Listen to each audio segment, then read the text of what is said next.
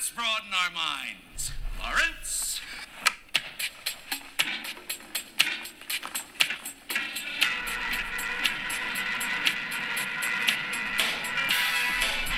From the Ancient One studio, this is the Cubic Shenanigans Warhammer Podcast. Welcome to the Cube.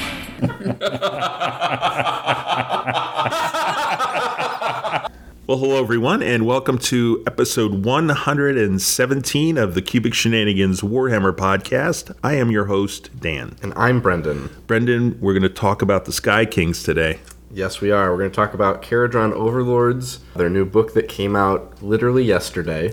And we're going to do a short report on a one-day event that we attended yesterday, in which I played the Kharadron Overlords. For all three games, yeah. Which is very cool. Yeah, so that's it for us, really. The Battletome, and then report out on that one-dayer we had yesterday, which was really cool. Yep. And, yeah, on we go. Cool. Hello. My name is Inigo Montoya. You killed my father. Prepare to die. Brendan, hobby time? Still working on my super secret Adepticon stuff. Yep. I have all of the models painted. Yes. So all I have left to do over these next 10-ish days is basing. Imminently doable. Okay, Because I got next weekend slated for the final push. But I've started building in the morning before work my Skaven. So I don't quite know what the list is, but I know that I need Storm Fiends. Of course you do. So that's where I started. Yeah, the basis of every Skaven list. Exactly. Yeah, absolutely. Cool. Yeah, so I finished my second Tree Lord, finally. He had just been kind of sitting there with some contrast on him and stuff, and it was like, I got to get him done. Even if I don't use him, I want to have him finished and on the shelf. And then after my first couple of games, I have decided to include Drycha in my list. So I built and painted a Drycha up. Yeah. And used her yesterday all day. And the early reports were quite good. Yes, she was definitely carrying her weight, and it was really fun to play with her. Such a different model for me, too, to have so much shooting from anything. It was really, really cool. So that's been my hobby, and I'm done with my Sylvaneth at this point. I've got a list pretty locked down. You know, obviously we'll talk a little bit to see if I can fine-tune anything, but I'm pretty comfortable with it and how it works.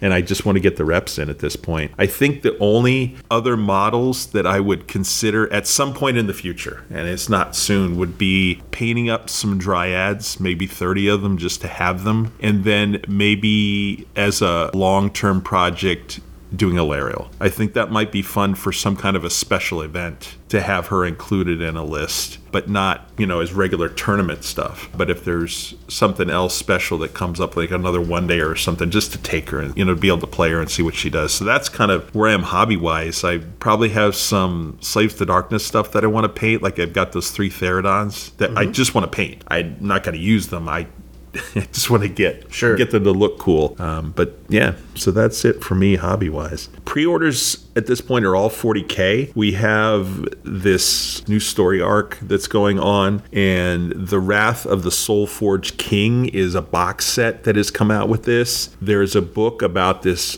awesome new model. His name is Vashtor. I think he's kind of like a rogue tech mage kind of a thing. When I looked at the model, he looked like he'd make just a perfect demon prince. Yeah, he'd be pretty cool for that. And then there are 4 more boarding action boxes, which we talked last time are kind of the 40K equivalent right now of Vanguard boxes. Just 4 different factions now. I think it was Cults, Nurgle, something else. So that's pre-orders. There's no Sigmar stuff right now, at least current. We have releases, of course, the KO Battletome and all the kit that comes with that. There's a KO Vanguard box, and then we got boxes for those regiments of renown that have come out. Yeah, so that's about it, really, for product. Games played other than Sigmar. I have jumped back into Dawn of War Dark Crusade, which I always found fun. It was a fun game. Yeah, it's just not mindless per se, but it's rewarding if you play it right. It's always fun to have so many factions to pick from. If you want to play Eldar, Space Marines, you could be Necrons. It's just really cool. Man, I loved playing some of those maps and just, being myself and then throwing down 5 random enemies or 6 random Yes. enemies or whatever it was, and Oh, yeah. and you've got the whole fog of war going. You don't even that you put an enemy there, it was random, and that's all you know. Yep. And as things come out of that darkness, Yep. oh, okay, there are orcs here. Yeah. Okay, well that means I got to build these kinds of units. Sure. Oh, there's Chaos Marines. Well, okay, I got to be able to do this as well, but I can hold off on that for a little bit. I got to deal with this problem over here first. All of a sudden, a Defiler shows up out of nowhere. Oh, what? No. Yeah. So that's just a cool game. But that's really been it, other than Sigmar for me. Just doing that once in a while when I'm not doing other things. So how about you? Just kind of playing Pokemon as a yeah. wind down kind of thing. Most of my time has been spent on the Adepticon project. Oh, so yeah, I've not really been sitting down and gaming for hours and hours and hours. Cool.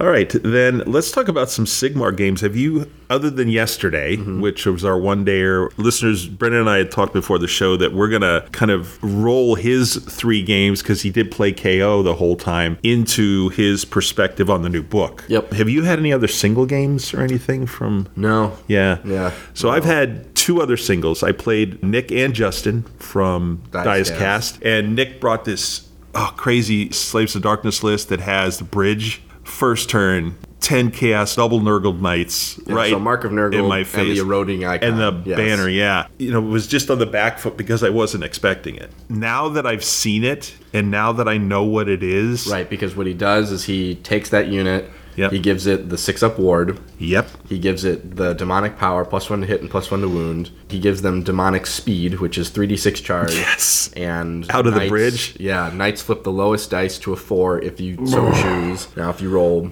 all 5s and 6s, then obviously you're not going to flip one to a 4. Chucks them through the bridge, Yep. and He's wherever he wants to be. Yep. Oh, man. and so using the Cabalist ability to use the draw and power for both of his wizards, that's and Mystic Shield obviously, just tools them up, tosses them in. They're an incredible pin piece at that point because, you're not going to be using all-out attack, right? You're +1 to hit and +1 to wound. You're going to take all-out defense, if your opponent's got any amount of rend, to just be an absolute sticking piece. Just tag as much of your opponent's army as physically possible as early as you can in that game. Yeah. Yeah, just shell shock. Yep. It's what it is. But yeah, I learned, at least. I want to really do a rematch against that list because I'm thinking different ways that I'm going to do things. And now that I have a Tree Lord in my list as well, I think that might come in handy at certain points. So yeah, that was a good game. But I did get crushed. Let's just say that. And then I played Justin Friday. It's okay. He's done it to me too. Yeah. And he brought a broad list. So broad and 3 other megas. And of course, I'm thinking of my experiences before with giants. I'm going, How am I going to do this? How am I going to climb this mountain? And sure enough, it went really well. I picked out a giant, and that's what it was about. Here's where Drycha just shined. I mean, I kind of tag-tamed her with Durthu because he doesn't always get all those wounds through, that he needs to say, kill a giant. But she was putting 8-10 wounds on those giants easy. Yep. So now I'm down to 20, 25. Durthu can do that against giants because he's got the rend, he's got the damage. Well, if you can get your stomp off to get him fighting last, you can fight with Durthu and Drycha. You can give Drycha Titanic Duel. You can give Durthu all-out attack in that case. You can be able to swing him back. And the other thing that she did twice was I had a giants down to maybe 4 or 5 wounds. So they're still, stomping around the battlefield. I would just move her over there, boom, gone. Yeah. And just shoot them off the board. Yeah, just used her to wrap up stuff. It went really well. It was still close, but I did table him. I got all 4 giants, and I won by a point. Nice. Because we were talking about, there's no rule anymore when you table somebody. You can still lose if you don't have the points. Right. Yeah, so when you table that opponent, you still get to keep playing the game. Yes. You can still collect battle tactics, assuming they're eligible. You can collect objectives. If you table them early enough, right, you should be able to grab everything, but there are instances where that person has collected enough points. And and that's what it was early on. But it was really satisfying to be able, especially as a player against as good as Justin is, it was very cool. And then yesterday in the one-dayer, talking about that, I had 3 games. I had one against Zach. He brought trolls. It was just naughty, man. He and I had some really good conversation before and after. And first turn Durthu, and he had a unit of 9 river trolls.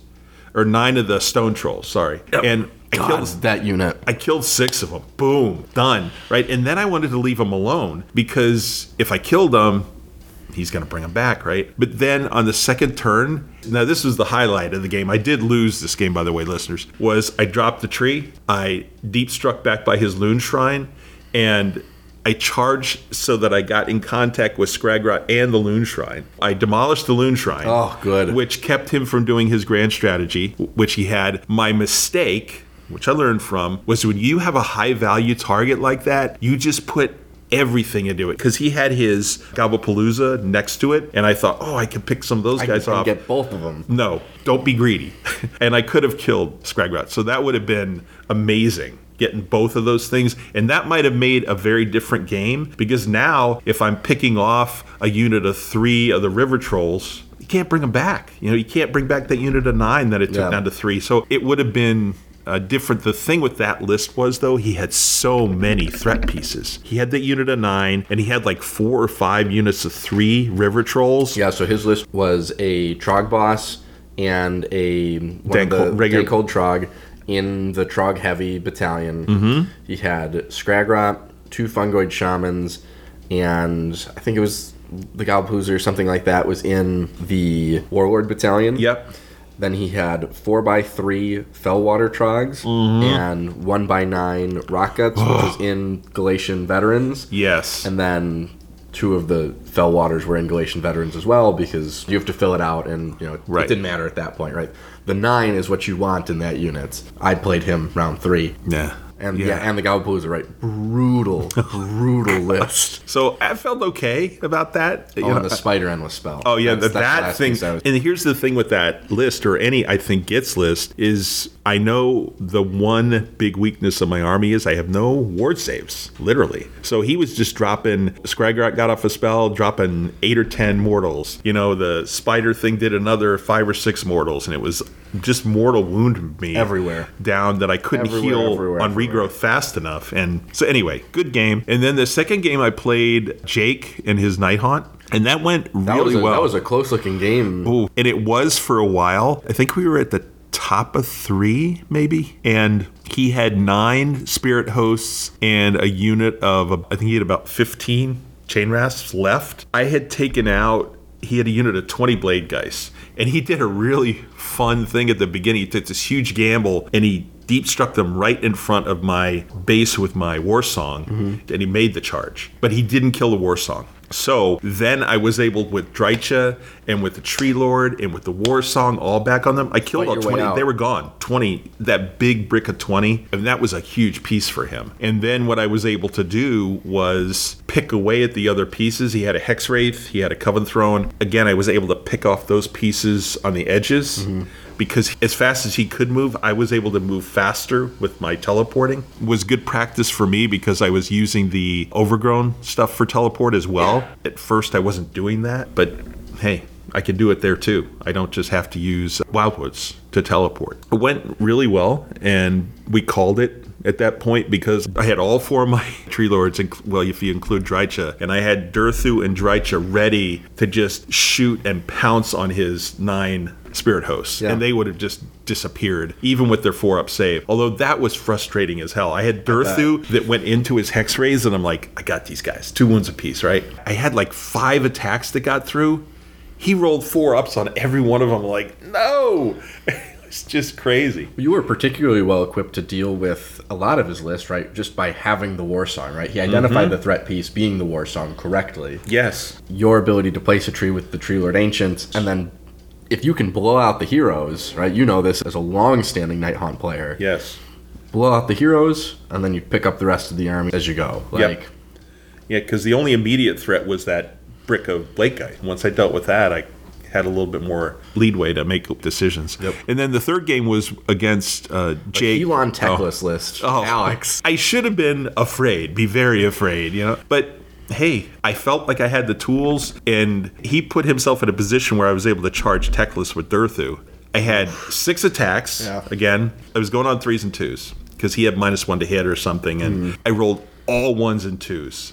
I got 1 through. He rolled a 4-up save. I got a Talon through. So Durthu charging, I did 3 wounds on Techless. The game was over.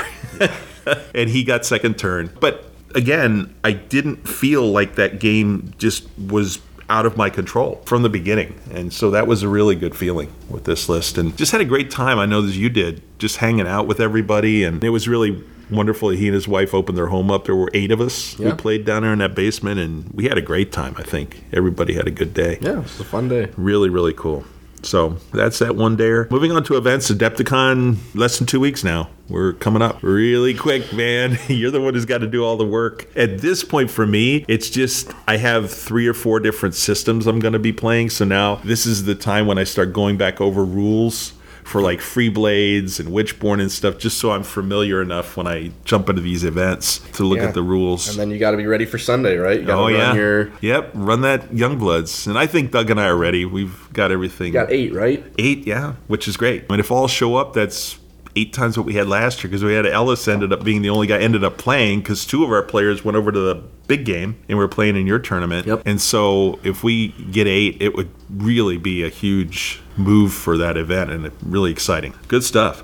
220 sellout for champs, plus the wait list I have.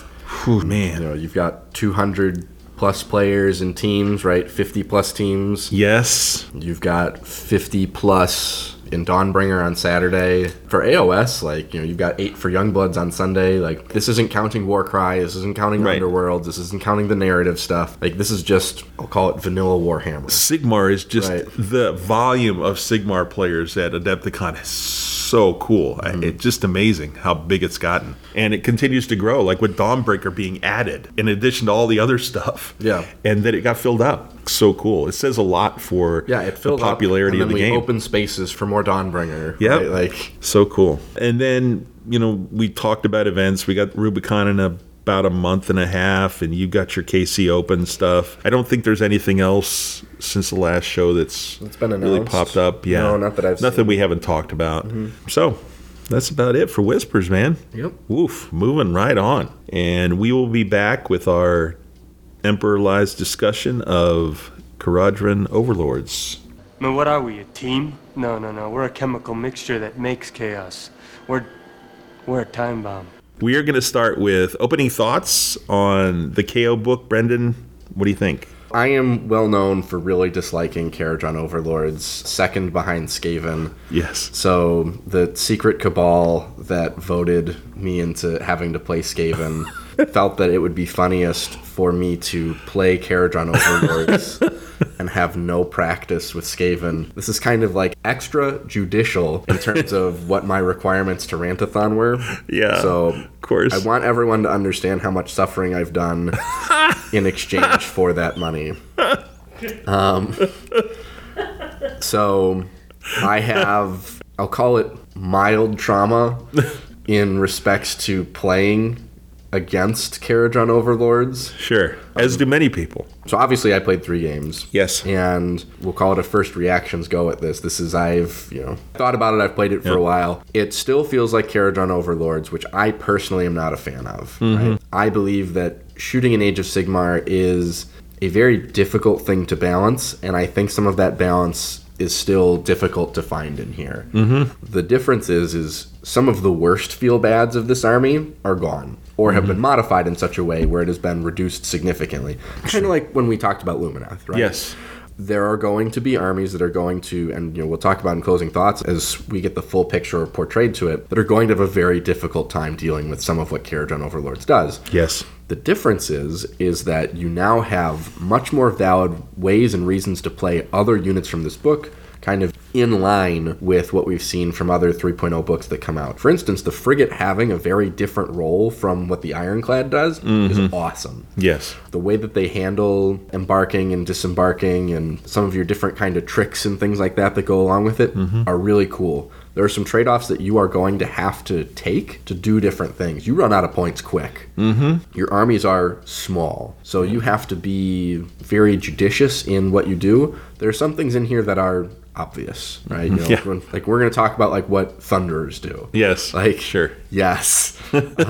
Right. For me, it's kind of a mixed bag. It still does a lot of the things that I really don't like, but that's probably just a personal perspective on it. Okay. Because reading through it, there are things in here that I do think are really nice changes that are really interesting, and I don't mean from the, they're much worse now. Like, there are actually more compelling reasons to take units like Sky Wardens and Engine Riggers again, without feeling like you're an idiot for doing so.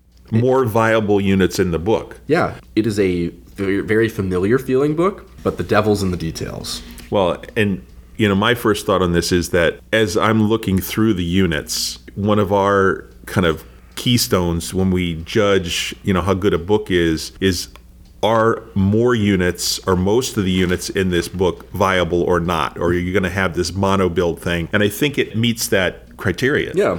That the changes in the units, the changes in the rules have made more units that you'll want to take, and you'll want to try different builds with this army, which is really great because that means you're going to see different builds, in tournament play and in casual play, which is what you want. Yep. 100%. And so I think that's really cool. I had my single and only experience playing KO against Joe, and it lasted like 30 minutes and it was done, right? And so it's like... Yeah, this book still can do that. Yeah. My initial take, again, is I don't like armies that don't allow your opponent to engage in the game. That everything's so quick, you're done, you're overwhelming them, especially if you're a high-end player, high-quality player like you are, or a lot of people who are very competitive. They can just take this army and leaf blow somebody off the board and it's done. And the person's still going, wait a minute, is this a game I'm participating in? And I don't like that piece of it for my first impression. Yeah, so one of the things that I'm certainly going to be talking about as we go through this book are kind of counterplays, and maybe that'll be more in the final, and that'll be great. Thoughts. In some of these instances, when you look at how it pieces together, there are going to be times where you go, well, what can I possibly do about that? And well, that's something I wanted to ask you before you finish, is what do you see at this point as counters to what this is? And we'll talk about that. Yeah, so...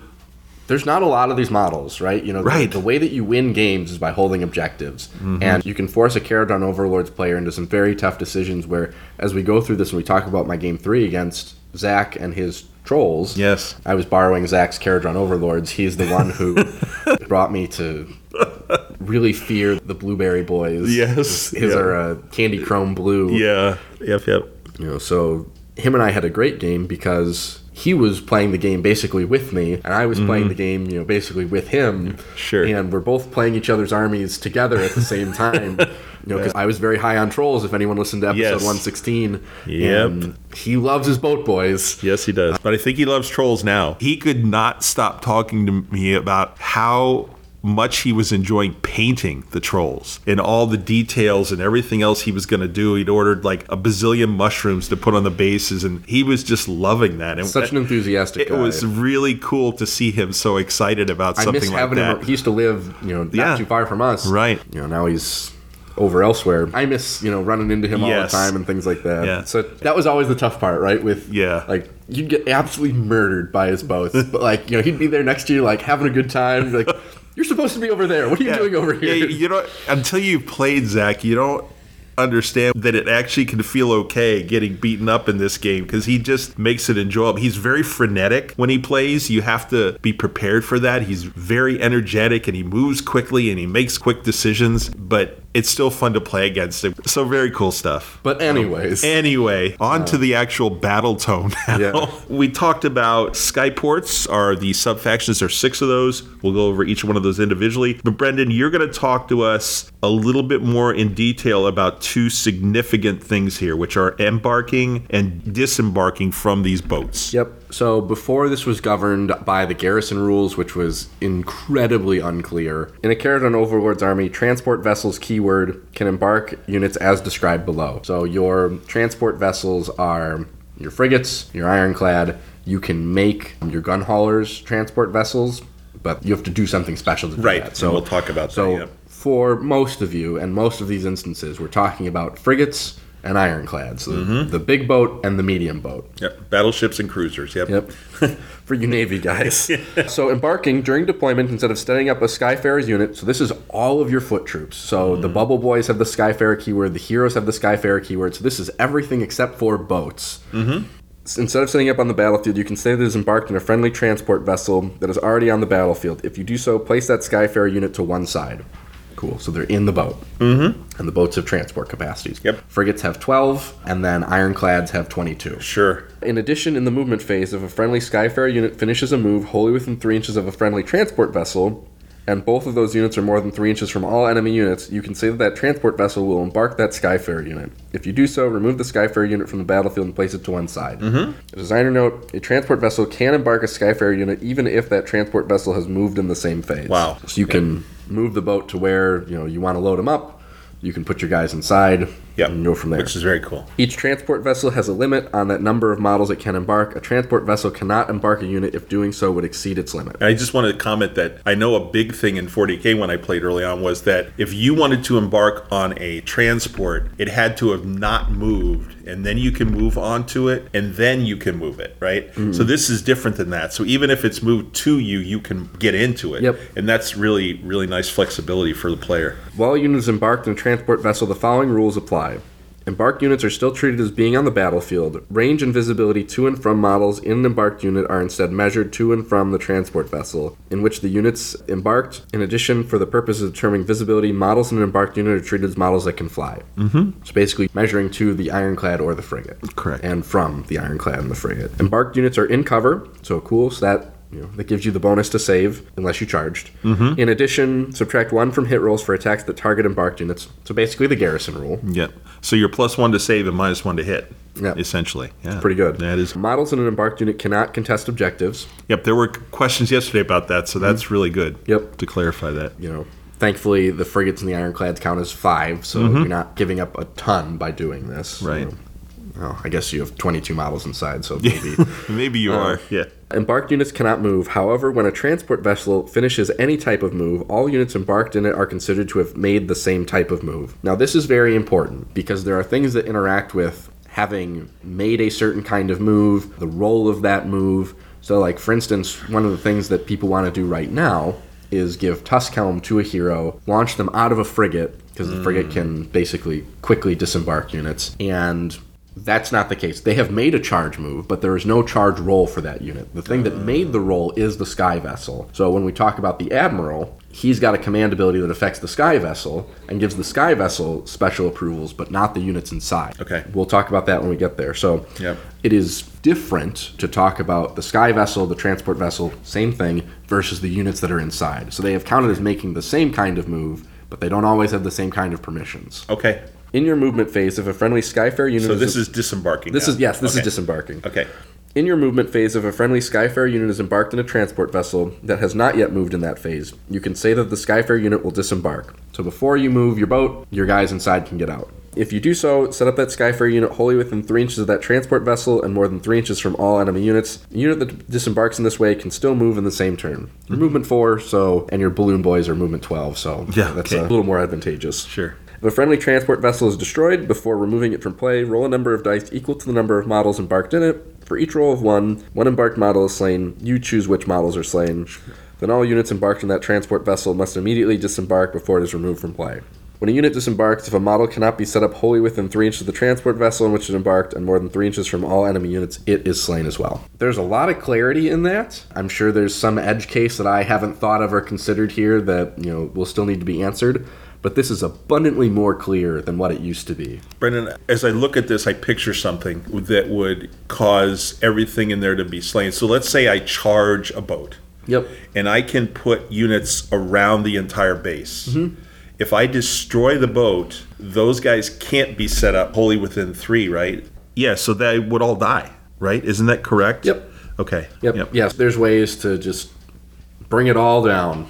Okay. Bring that whole boat crashing into nothingness. So, the next thing we have is sticking to the code. So when you choose a Kharadron Overlords army, you can pick one article, which is kind of a big rule, an amendment, a medium rule, and a footnote, which is a once per battle rule. Of course. Dan, we're going to read through all of each of the ones, but we'll start with articles. So Dan, what's your favorite article here? Article honors everything. Okay. And I look at the number of models and, the fact that it's important because you talked about how expensive stuff can get, how quickly it add up. I mean, if you take 2 frigates and 2 units of Arcanauts, you're at 800 points already. Yeah. Like, boom, you're almost halfway there. So I think the preservation of models, especially the walking kind or the balloon boys, whoever it is really important. So honor is everything. When a friendly KO unit receives the rally command, he can return 1 slain unit for each 4 up instead of a 6. That's huge for anybody. So I actually took honors everything. Okay, that's what I like too. Yep. And I found that I was lacking.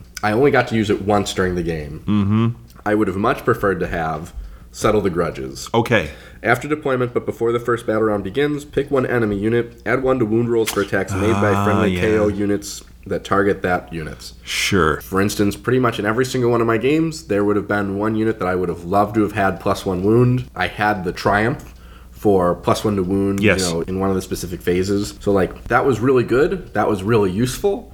But being able to effectively do it once all the time against the unit that needs to die would have been much more useful. I definitely would have wanted that against the Rock Guts. Okay. Or when I played Nick Rafferty round 2, either his Chosen or his Knights, either or, right? Probably his Knights, you want that I knew +1. that was going to be what was going to send in. Sure. And I could hold off the +1 Triumph against the Chosen. First game against Cruel Boys, probably the Sludge Raker boss would have been the target of that's gotta die. Okay. So, Dan, why don't you talk about the last one? The last one's Master of the Skies. Add 2 inches to the move characteristics of friendly sky vessels. It's fine. Yeah. We'll preview some of my thoughts here. I think every unit in this book is good. I don't understand what gun haulers do. Okay, got it. I don't really know the rules for gun haulers. Gun haulers are 12. Okay. Okay, yeah. So they'll move 14. Okay. So next up is amendments. Yeah, which one did you pick? So I brought Prosecute with All Haste. Once per turn in your movement phase, when you make a run roll for a Kharadron Overlords unit, you can roll 2d6 instead of a single dice. Excellent. I really liked it. I would take that again. Basically, you can use the frigate as like a super assault boat. Sure. And you can just send it all the way across the board and deliver your payload to exactly where your opponent doesn't want it. Yeah, and the reason I didn't pick that one, but that one is really good too, is because there's a lot of run and shoot in this book. And so now if you can run 2d6...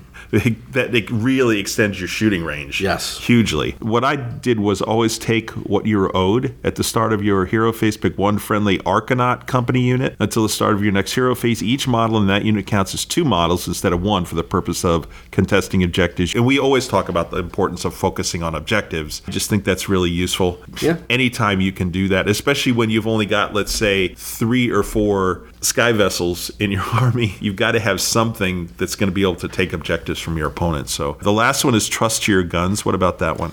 Yeah, so once per turn in your shooting phase, you can reroll 1 hit roll of 1 for an attack made by a friendly Kharadron Overlords unit. That's kind of odd, unless you're gambling on one very important shot. Yeah, that seems like very niche. Unless something's got 1 wound left and you have to be able to make that. Finally, we have footnotes, which are the once per battle you talked about. I picked There's No Reward Without Risk. That was what was in my list. Okay. Once per battle, in your charge phase, you can attempt to charge with 1 friendly KO unit within 18 inches of the enemy. If you do so, roll 3d6 instead of 2d6.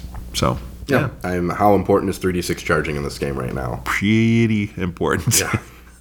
So the other one that I liked is There's No Trading with Some People. Yeah, that one's good, yeah. Once per battle, at the end of the enemy shooting phase, pick 1 friendly Skyfarers unit that was targeted by any shooting attacks in that phase.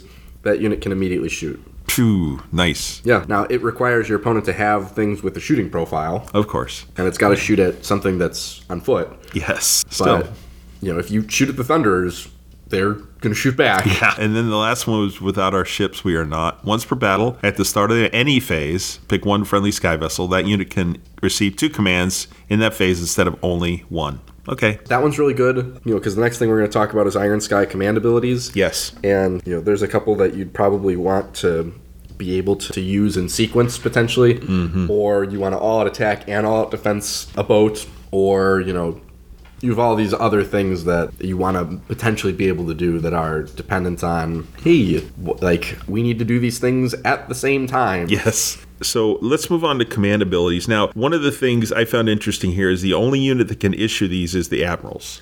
Or the sky vessels. Or sky vessels themselves, right. But you can't have other heroes issue those to... these specific ones, these book-specific ones, right. A little bit limited, but I'm sure...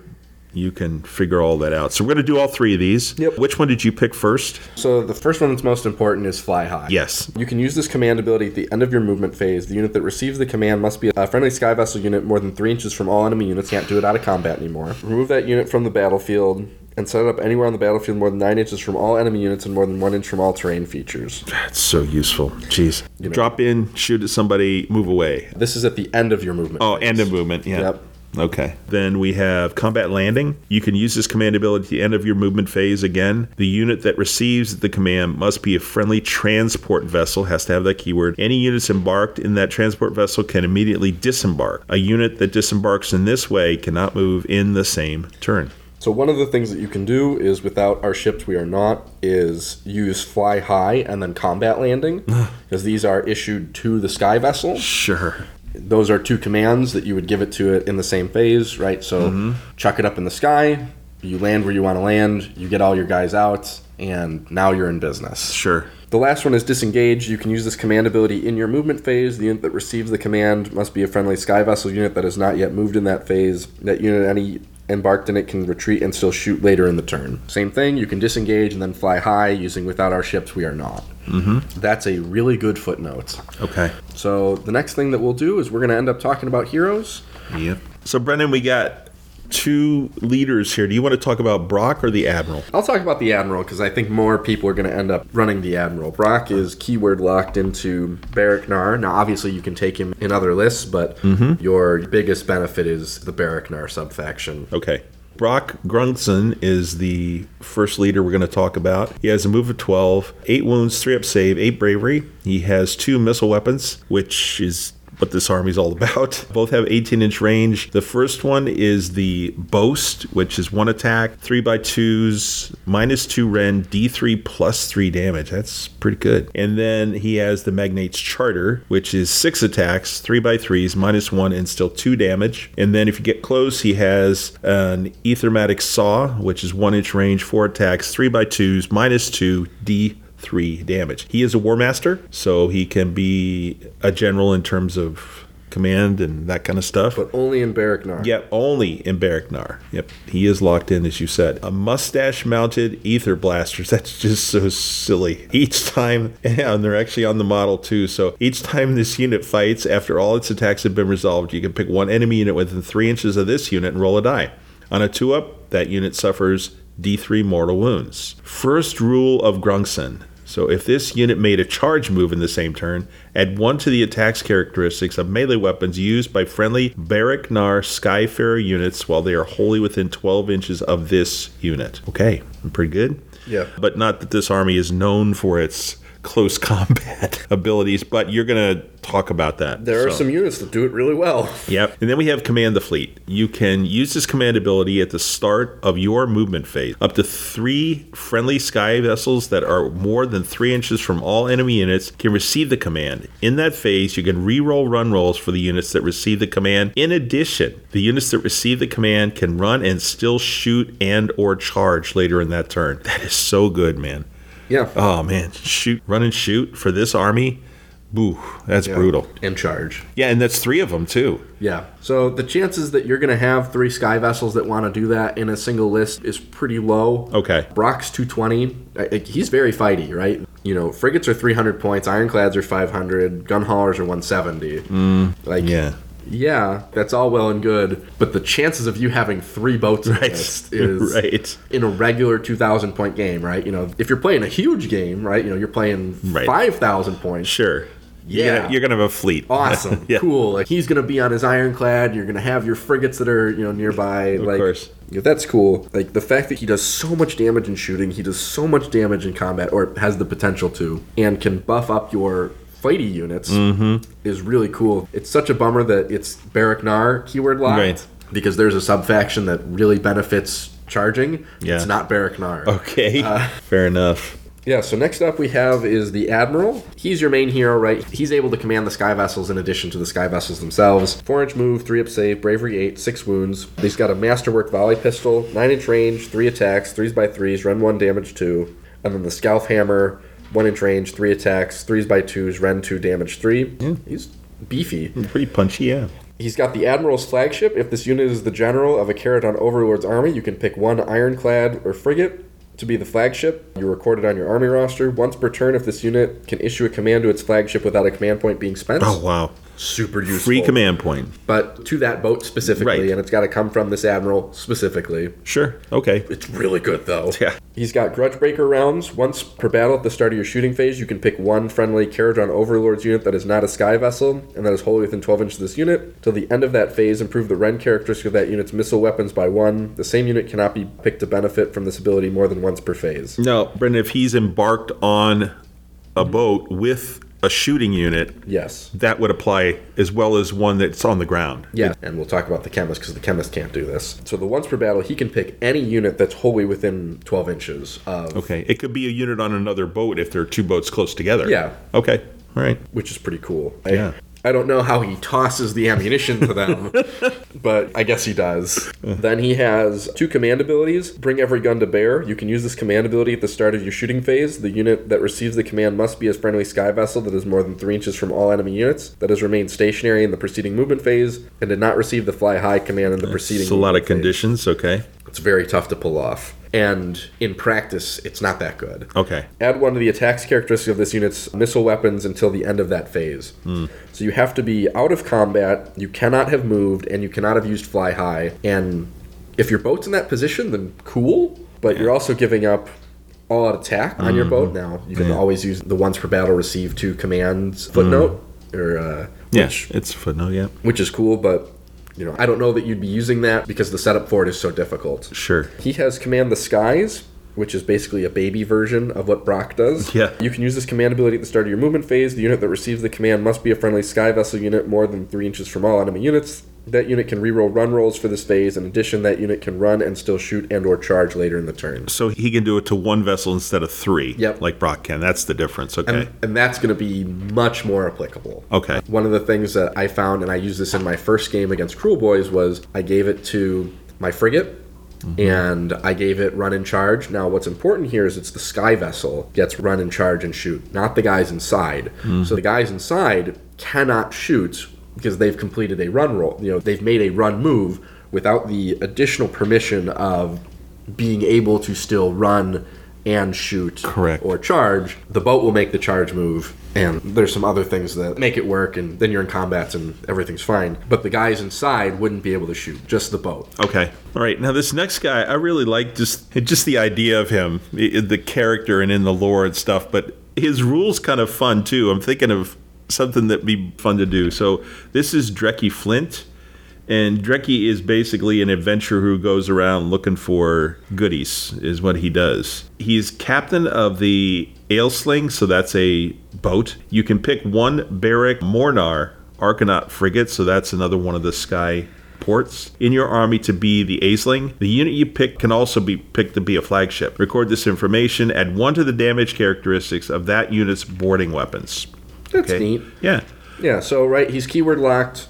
Fine. His flagship has to be a frigate. Cool. But, you can also take an admiral that is still the general, and they get to pick another boat to be the flagship. So you... Sure. You could have 2 flagships, as it were. Yeah, kind of. Except effectively. this isn't quite a flagship. It's a special named boat. Right. Yeah. This one's Let Me Drive. You can reroll run rolls and charge rolls made for the Aisling while this unit is embarked in it. Cool. Auxiliary Skyhook. Each time this unit fights, after all its attacks have been resolved, you can pick 1 enemy monster within 3 inches of this unit and roll a die. On a 2-up, that monster suffers 3 wounds. Okay. Jeez. Sure. And then we have Light Fingered, which I think is really fun. So at the start of the combat phase, if this unit is within 1 inch of an enemy hero that has an artifact of power, you can say that Drekkie will try to borrow that artifact. If you do so, roll a dice. On a 3-up, the artifact of power can no longer be used. If a weapon was picked, then it becomes a normal weapon. This ability cannot be used while this unit is embarked. Of course, here I'm thinking would be really fun if you could work it out to get him just right in Durthu's face, roll that 3-up, and all of a sudden the Gladius goes away. It would be worth it. Oh. I'm telling you. But getting rid of the Gladius for Durthu is just huge. Yeah, for 130, it's not bad, right? He's just north of what an admiral is. He's kind of an admiral, he's kind of not. You're right, he doesn't have the keyword to be an admiral, but he does some similar things. It's at the start of the combat phase. So Yes. Yeah. And I'm sure there are plenty of artifacts in the game that are very powerful, that if you could get rid of it, oh man, that is really a cool rule. Just awesome. I love that. You're really hoping you're still there after the monster to do the 3 mortal wounds. Yeah, of course. But his gun is unbelievable. Yeah, so he's got 2 profiles. This is the Ethermatic Equalizer. It's awesome. 9-inch range. Mark III. Mark III, of course. And it's 2d6, 3x3s, -1, 2 damage. Yeah. 9-inch range, so you got to get in close. Oh, yeah. But for a pistol, that is... Pretty cool. That's nuts. Yeah, it's pretty cool. It looks like it's built into his hand when you look at the model. I think that's what it is. It's got like 3 barrels and stuff. Very cool. And then he's got his Grunson's Axe, 2-inch range, 3 attacks, 3x2s, -2, 2 damage. I'd consider taking him outside of Beric Mornar. That's just a good character. Mm-hmm. Put him in a frigate, you know, give him some guys in his boat where he's going to jump out with them. Mm-hmm. Cool, man. Yeah, very neat. He's new too, right? He's new to the book, yeah. Yes. So he's been out for a little bit, right? Yeah. With just like a generic Games Workshop release. So, but that is just a cool thing. Yeah. All right. Next up is Endrin Master with Dirigible Suit. 12-inch move, 3-up save, bravery 8 wounds. They have the Aether Cannon, which is 18-inch range, 1 attack, 3x2s, rend 2 damage, D3. And then the Suit Weapon Battery, 18-inch range, 6 attacks, 3x3s, rend 1 damage 1. The Aethermatic Saw, 1-inch range, 3 attacks, 3x2s, rend 2 damage, D3. He can fly. He's an Endrin Master. At the start of your hero phase, you can pick a friendly sky vessel within 1 inch of this unit and heal up to 3 wounds allocated to that sky vessel. I would assume that was probably one he was embarked on. Probably, but not necessarily. Yeah. Okay. Yeah, he could just be next to it. Right? Yeah, you know? true. And then he's got, by Grungy, I have my eye on you. You add 1 to field repair roll made for friendly Endrin and Riggers units while they're wholly within 12 inches of this unit. Sure. That's cool. Yeah. Because, we'll get to it. Basic repairs trigger on a 4-up and special repairs trigger on a 6-up. Mm-hmm. So basically it moves basic repairs to a 3-up and advanced repairs to a 5-up. Yeah. Nice. Cool. That's great. I don't know that you're going to be paying as much for the dirigible suit at 170. Right. Because the foot guy is 90, and I don't know that you're getting that much more out of the... For twice the price. Exactly. Okay, sure. We could get, for that difference, you can almost get another unit of Arcanauts or something. I mean, that's... Yeah, it's a lot. Yeah, that's a lot of points. Another 80 points. Now, I want you to talk about the Navigator, because I know you used him a lot yesterday, and the model is just insanely cool. Really good control piece. The thing to keep in mind, right, is that this is a 85-point model. Yes. 4-inch move, 3-up save, bravery 7, 5 wounds. Fine. Standard Galatian champion stuff here. Yeah. He's got his ranging pistol, 15-inch range, 2 attacks, 3x3s, rend 1, damage 1, which is obviously...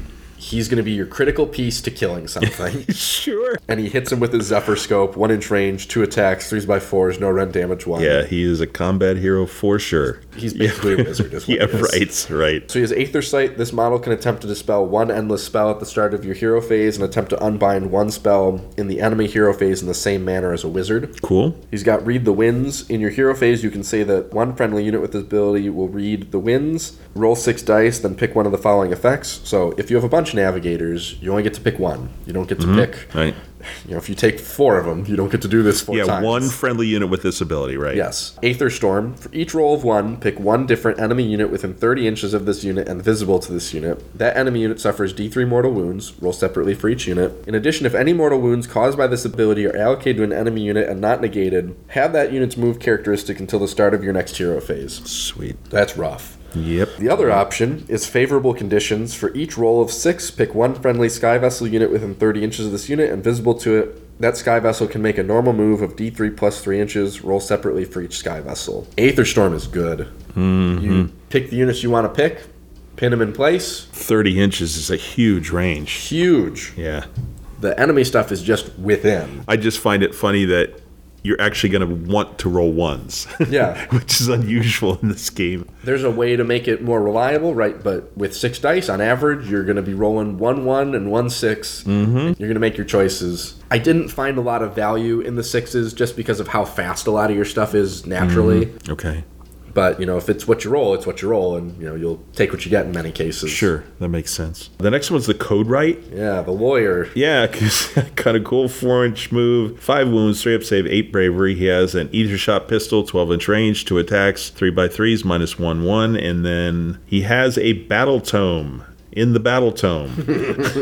Is 1-inch range, 1 attack, 3x4s, no rend, D3 damage. And the question, listeners, is... Hit him with the book. Which Battletome does he carry around? Okay, the first one, he has a rule called Advisory Roll. At the start of your hero phase, if this unit is within 6 inches of another friendly KO hero, roll 2 dice for each 4-up. You receive a command point. Cool. I think you'll find is the next rule. You can carry out the following heroic action with this unit instead of any other heroic action you can carry out with it. Search for the precedent. Roll a dice. On a 1, nothing. On a 2 through 3, you can pick a new footnote to apply to your army until the end of the battle. On a 4-up, you can pick a new footnote and or a new amendment to apply to your army until the end of the battle. You cannot pick a footnote or amendment previously picked, and the new footnote or amendment replaces the current one. Now, can you do this more than once? Yes. Yes. Okay. So as long as you are not picking something you've picked before, you're good to go. So obviously your footnotes are all once per battle. So with something like the co-write, you can have early spent your without our ships we are not. It's already gone. You switch over to search for precedent. You're able to, you roll your 2-up. You can replace it with there's no trading with some people. Cool, they shot at your thunders. You shot back. All right, you roll another 2-up. You can put your 3d6 charging on them. And after that, there's no footnotes you can replace. So you're hoping at that point to roll 4-ups to replace your amendments and things like that. Right. Now, if you roll 4-up, you can replace both a footnote and an amendment, think or that's just an amendment, or just a footnote. So good, Brendan, because you've got those footnotes that are once per battle. You could get all 3 of those very reasonably. Absolutely. Which is very cool. 90 points makes it very, usable. Yes. You have the extra opportunity to get more command points, and I can tell you from experience here, you're going to be looking for them. Okay, cool. Yeah. New edition, cool new hero. So next up, we have the Endrin Master with Endrin Harness. So he's on foot, 4-inch move, 3-up save, bravery 7, 6 wounds. He has his Aethermite Hammer, 1-inch range, 3 attacks, 3x3s, rend 1, damage 3. Okay. He has II Captain. At the start of your hero phase, if this unit's embarked and has not yet used this Endrin Master ability, you can say that this unit will attempt to crank up the power. If you do so, roll a dice. On a 1, the transport vessel which this unit is embarked on suffers D3 mortal wounds, and the Endrin Master ability cannot be used by this unit in that phase. On a 2-up, until the end of the turn, you can use the top row of the transport vessel's damage table regardless of how many wounds it has suffered. Wow. And then he has his Endrin Master ability. At the start of your hero phase, you can pick 1 friendly sky vessel unit within 1 inch and heal up to 3 wounds allocated to that sky vessel. This is one he's going to be embarked on. Okay, the chances obviously. that this character is keeping up with a boat is basically 0. Right. Or it's deployed with it and it's standing next to it. But I would think particularly with an ironclad, that would be very useful. But, what are your thoughts on that one? Yeah, the Endrin Master makes Endrin Rigger's battle line. Yes. Which is good, because those are one of your premier combat units. I like him. He's 90 points. Yep. He's right in line with all these other little tiny heroes. Yeah. I did not end up taking one. He was in my first pass at a list, and then I talked to Nick Rafferty about what Navigators do, and I was like, okay. Yeah, sure. Sold. Yeah. Right, the next one is the Ether Chemist. He has 4-inch move, 5 wounds, 4-up save, and 7 bravery. He has the Atmospheric Anatomizer, which is 9-inch range, 3d6 attacks. Whoa, 4x4, -2, 1 damage. And then Heavy Instruments, 1-inch range, 2 attacks, 4x4s, no rend, and 1 damage. So his first rule is Etheric Augmentation. At the start of your shooting phase, if this unit is not embarked, you can pick 1 friendly Skyfarer's unit that is not embarked and is wholly within 12. Improve the rend characteristic of that unit's missile weapons by 1 until the end of that phase. Sweet. Yep. Wow. So chemists were FAQ'd where they do not stack. As they should. But you can pair Etheric Augmentation with the Grudgebreaker rounds from the Arcanaut Admiral to be one time during the game, an extra rend 2. The Chemist, though, you can use as every turn, that you are in and around and eligible and visible and, able to do all of those fun things. Okay. And then we have Atmospheric Isolation. We have subtract 1 from hit rolls for attacks made by enemy models that within 3 inches of any friendly units with this ability that are not embarked. Cool. -1 to hit. Always good. Yeah, that's all the heroes. The only other hero in here is the Warband. Yeah, the Warband. Poof. They're kind of chemists, but not really. And then they're kind of every unit combined in a unit, but not really. like most of these, I don't super know maybe why you would be including them. Okay. So, all right, let's move on to command traits. Yeah, what are your two, Brendan? First one I took is Stormcaller. Yes. While its general's on the battlefield, you can re-roll any of the dice rolled when a friendly etheric navigator reads the winds. That seems useful. Yeah. That's not bad. And then what else for you? That's where this got a lot tougher. Yeah. I'd probably go X-Grunstock. Friendly Grunstock units have the battle line battlefield roll. Yeah. In addition, once per turn, this general can issue a command to a friendly Grunstock unit without a command point being spent. Mm-hmm. So those are my two picks, and the reason I picked the Grunstock one is I look at those units and look at their shooting capabilities, and it's just frightening almost. When we get to them. Yeah. It's... And so I thought that would be really nice if you want to issue that command. Oof. Really, really good. So, yeah, those are the two that I picked as well. Okay. What about Inventions of the Skyports? Not a huge fan of the base artifacts here. Mm-hmm. There are a couple that are going to be useful in the context of what your meta is going to be, right? So Voidstone Orb, Etheric Navigator only. Once per battle, when the bearer attempts to unbind a spell, you can say it will use the Voidstone Orb. If you do so, that spell is automatically unbound. Do not make an unbinding roll. Sure. That's pretty good.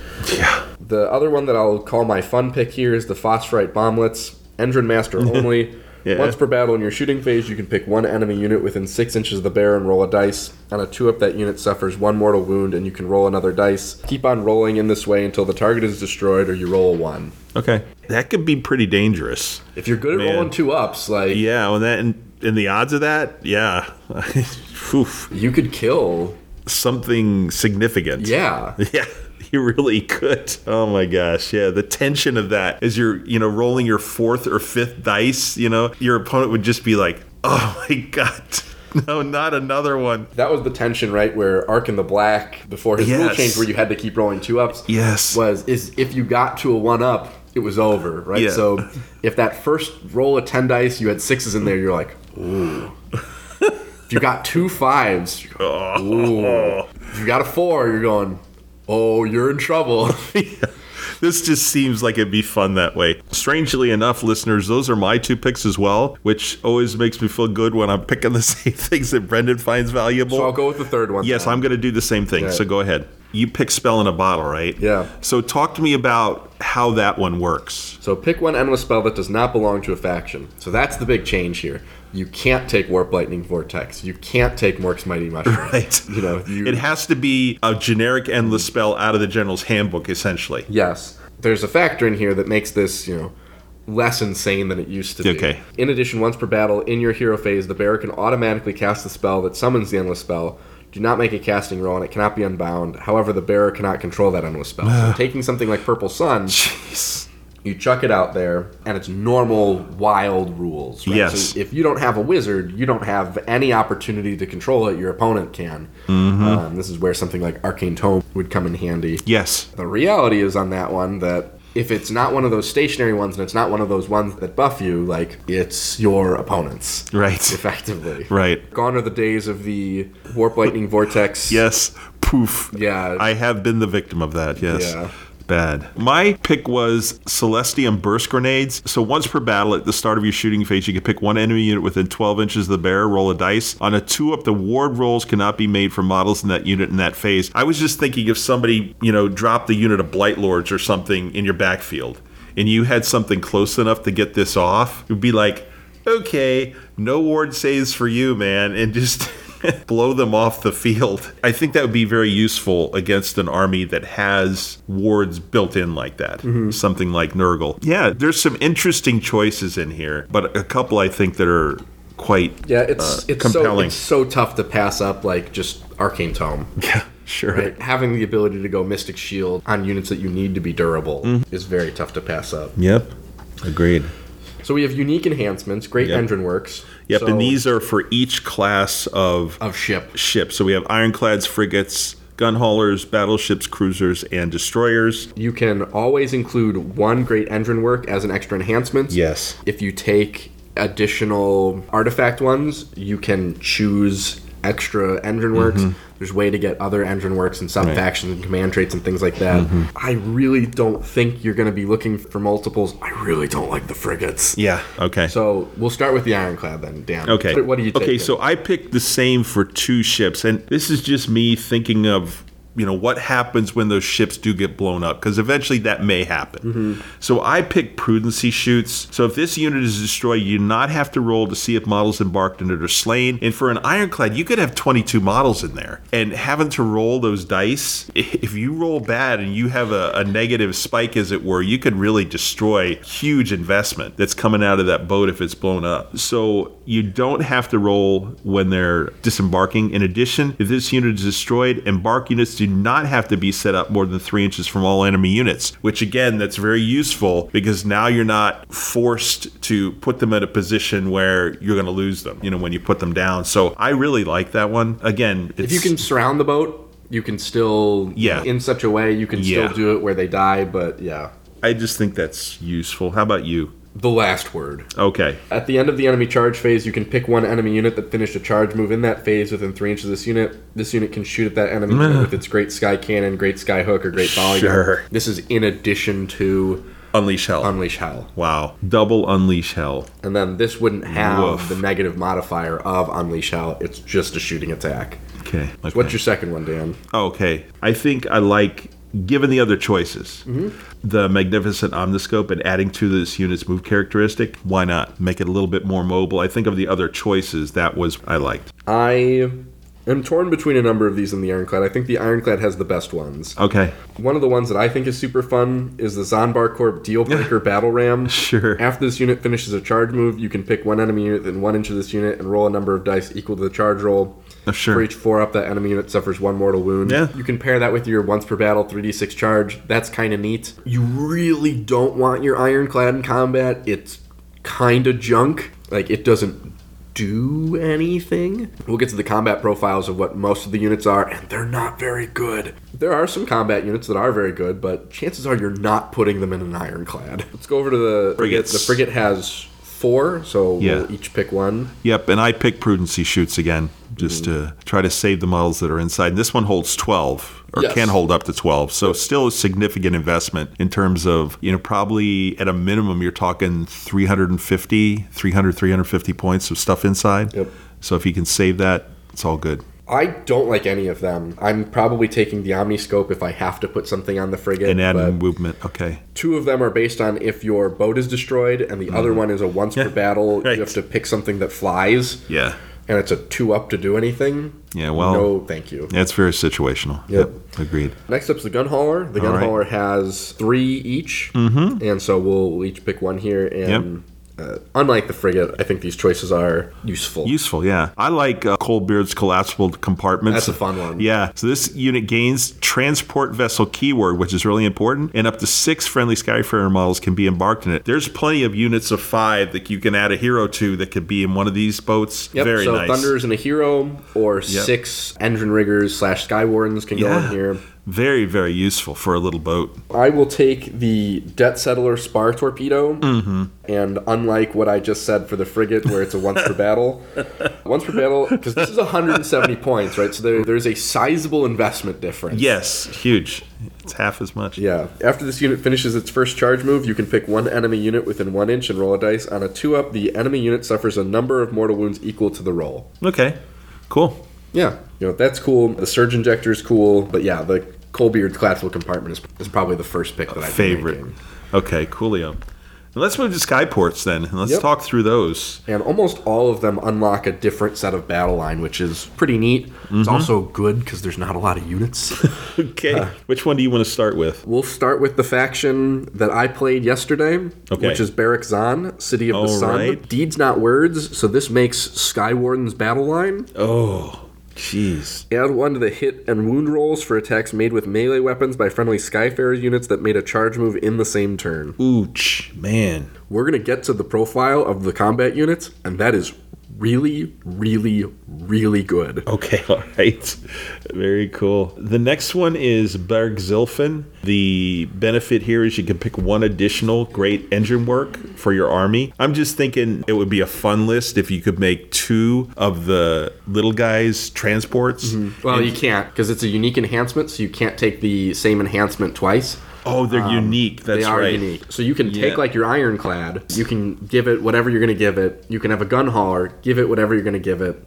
And so you've already got those extra enhancements, and if you're going to take extra enhancements, you don't have to spend it on the great engine work. Got it. Ziflin also makes frigates battle line. Nice. Oh, that's really good. Yeah. Okay, yeah. Fill those slots. It's not bad. Yeah, fill those slots with boats that you want. Okay. I'll go with Barak Nar, City of the First Sunrise. Scholars and commanders, at the start of your hero phase, roll a dice for each friendly Barak Nar hero on the battlefield, including any that are embarked. For each 4-up, you receive 1 extra command point. And then Barak Nar also makes Thunderer's battle line. Oh, good. Good. Yeah. And this is the one that Brock is locked part of. into. Yes. Okay. Then we have Barak Urbaz. You can pick 1 additional article for your army. You cannot pick an article your army already has. And articles are the big ones. That's the 4-up rally. That's the +1 to wound. That's Nice. the 2-inch move to your sky vessels. Very nice. Okay. Yeah. And so Urbaz unlocks gun haulers as battle line. Sweet. Yeah. Mornar is very interesting. You roll a dice each time an enemy model issues a command within 12 inches of a friendly Barak Mornar unit, which is your whole army. Sure. On a 5-up, that command is not received and still counts as having been issued. The command point that was spent to issue that command is lost. That's really good. Yeah. Yeah, I like that. Wow. Yeah, so Barak Mornar doesn't unlock anything, so you're stuck with your regular battle line ops. Okay. And then we finish with Barak Thring, I guess it is. Honor your gods. Allied Dwarden priests know the following prayer in addition to any others. This is a rune of ancestral guidance. So it's a prayer that has an answer value of 3 and a range of 16. If answered, pick 1 friendly Arcanaut Company or Grundstock Thunderers unit wholly within range. So that's within 16. Until the start of your next hero phase, unmodified hit rolls of 6 for attacks made with missile weapons by that unit cause a number of mortal wounds to the target equal to the damage characteristic of the attack sequence. Oh, God. And the attack sequence ends? Wow. Yeah. Ooh, really good. So the tough part with that, right, is you can't put those allied Dwarden in your boats. Having them keep up is going to be kind of a tougher thing. Okay. But if you want to play a foot army, which you 100% can do, that is gross. Okay. That is really good. Cool. Yes. So that's it for the heroes and the artifacts and the enhancements and all those things. You know, we got a little bit ahead of ourselves, right? You know, talking about engine works, but you're going to find out what the boats do pretty quick. We'll jump over to units next. Yep. Here's to 5 miserable months on the wagon and all the irreparable harm that it's caused me. On to units. And the first one is our battle line unit, Arcanaut Company. Yes. 4-inch move, 1 wound, 4-up save, 6 bravery. They have a plethora of missile weapons. And this is just throughout this book. Thunders, everybody has a lot of choices. Yeah, when we get to Thunders, I'll ask you all to just buckle in for just a minute. Yeah, same here, guys. Just hang in. I know there's a lot of numbers. Listen for the stuff you want. Kind of bleep out the stuff you don't. We have 5 choices for shooting weapons here, and they carry the privateer pistol and the cutter, and then you can exchange some of those based on how many models are in the unit. Yep. Okay, for these other things. So the privateer pistol is 9-inch range, 2 attacks, 4x4s, no rend, 1 damage. And then the Ethermatic volley gun, which is very cool.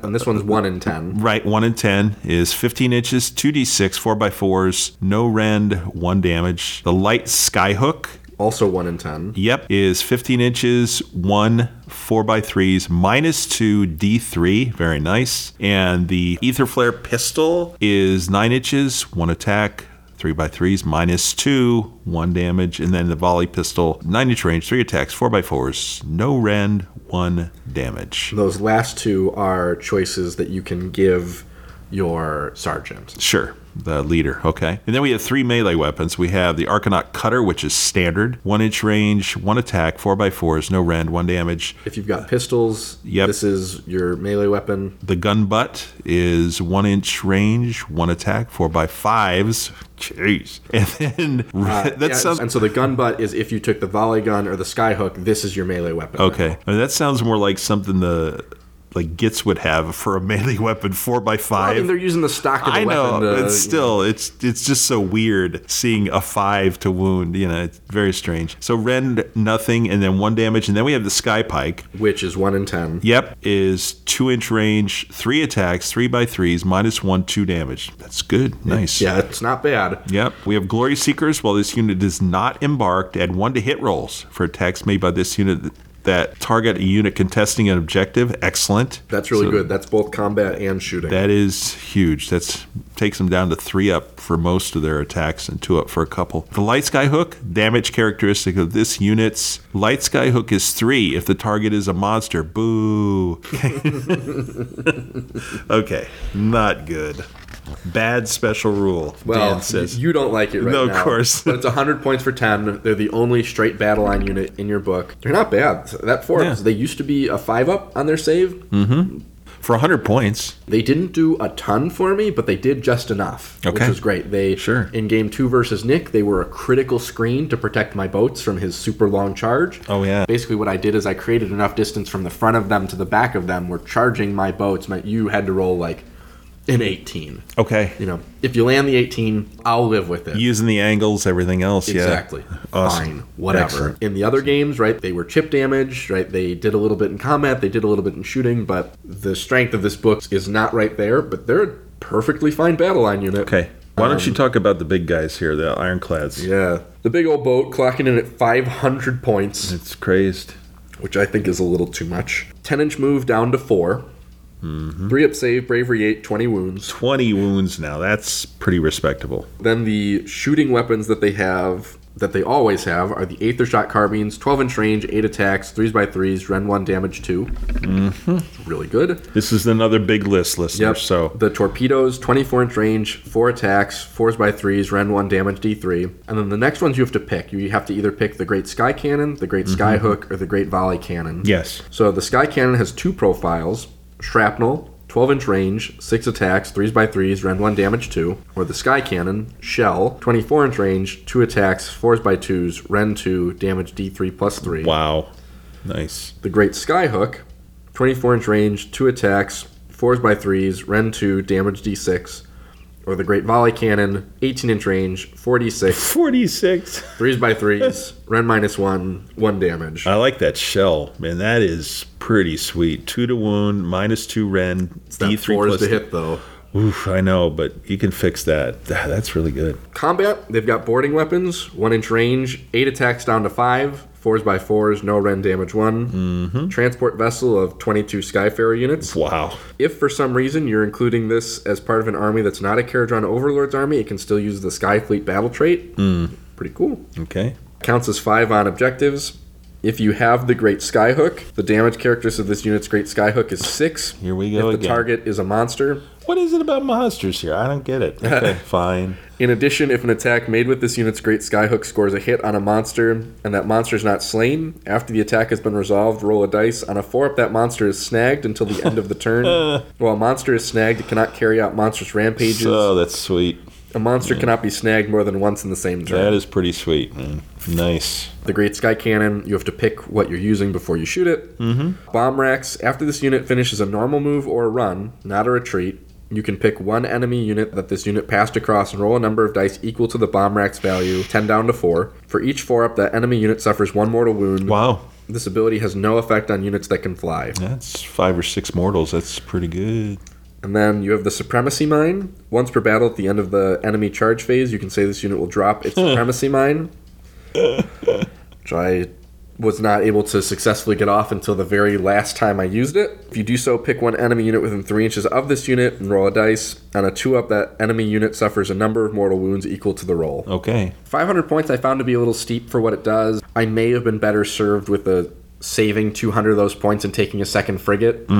I guess I technically won my third game because it had 20 wounds, so... Sure. Yeah, I don't know. It probably belongs in that 400 to 450 range.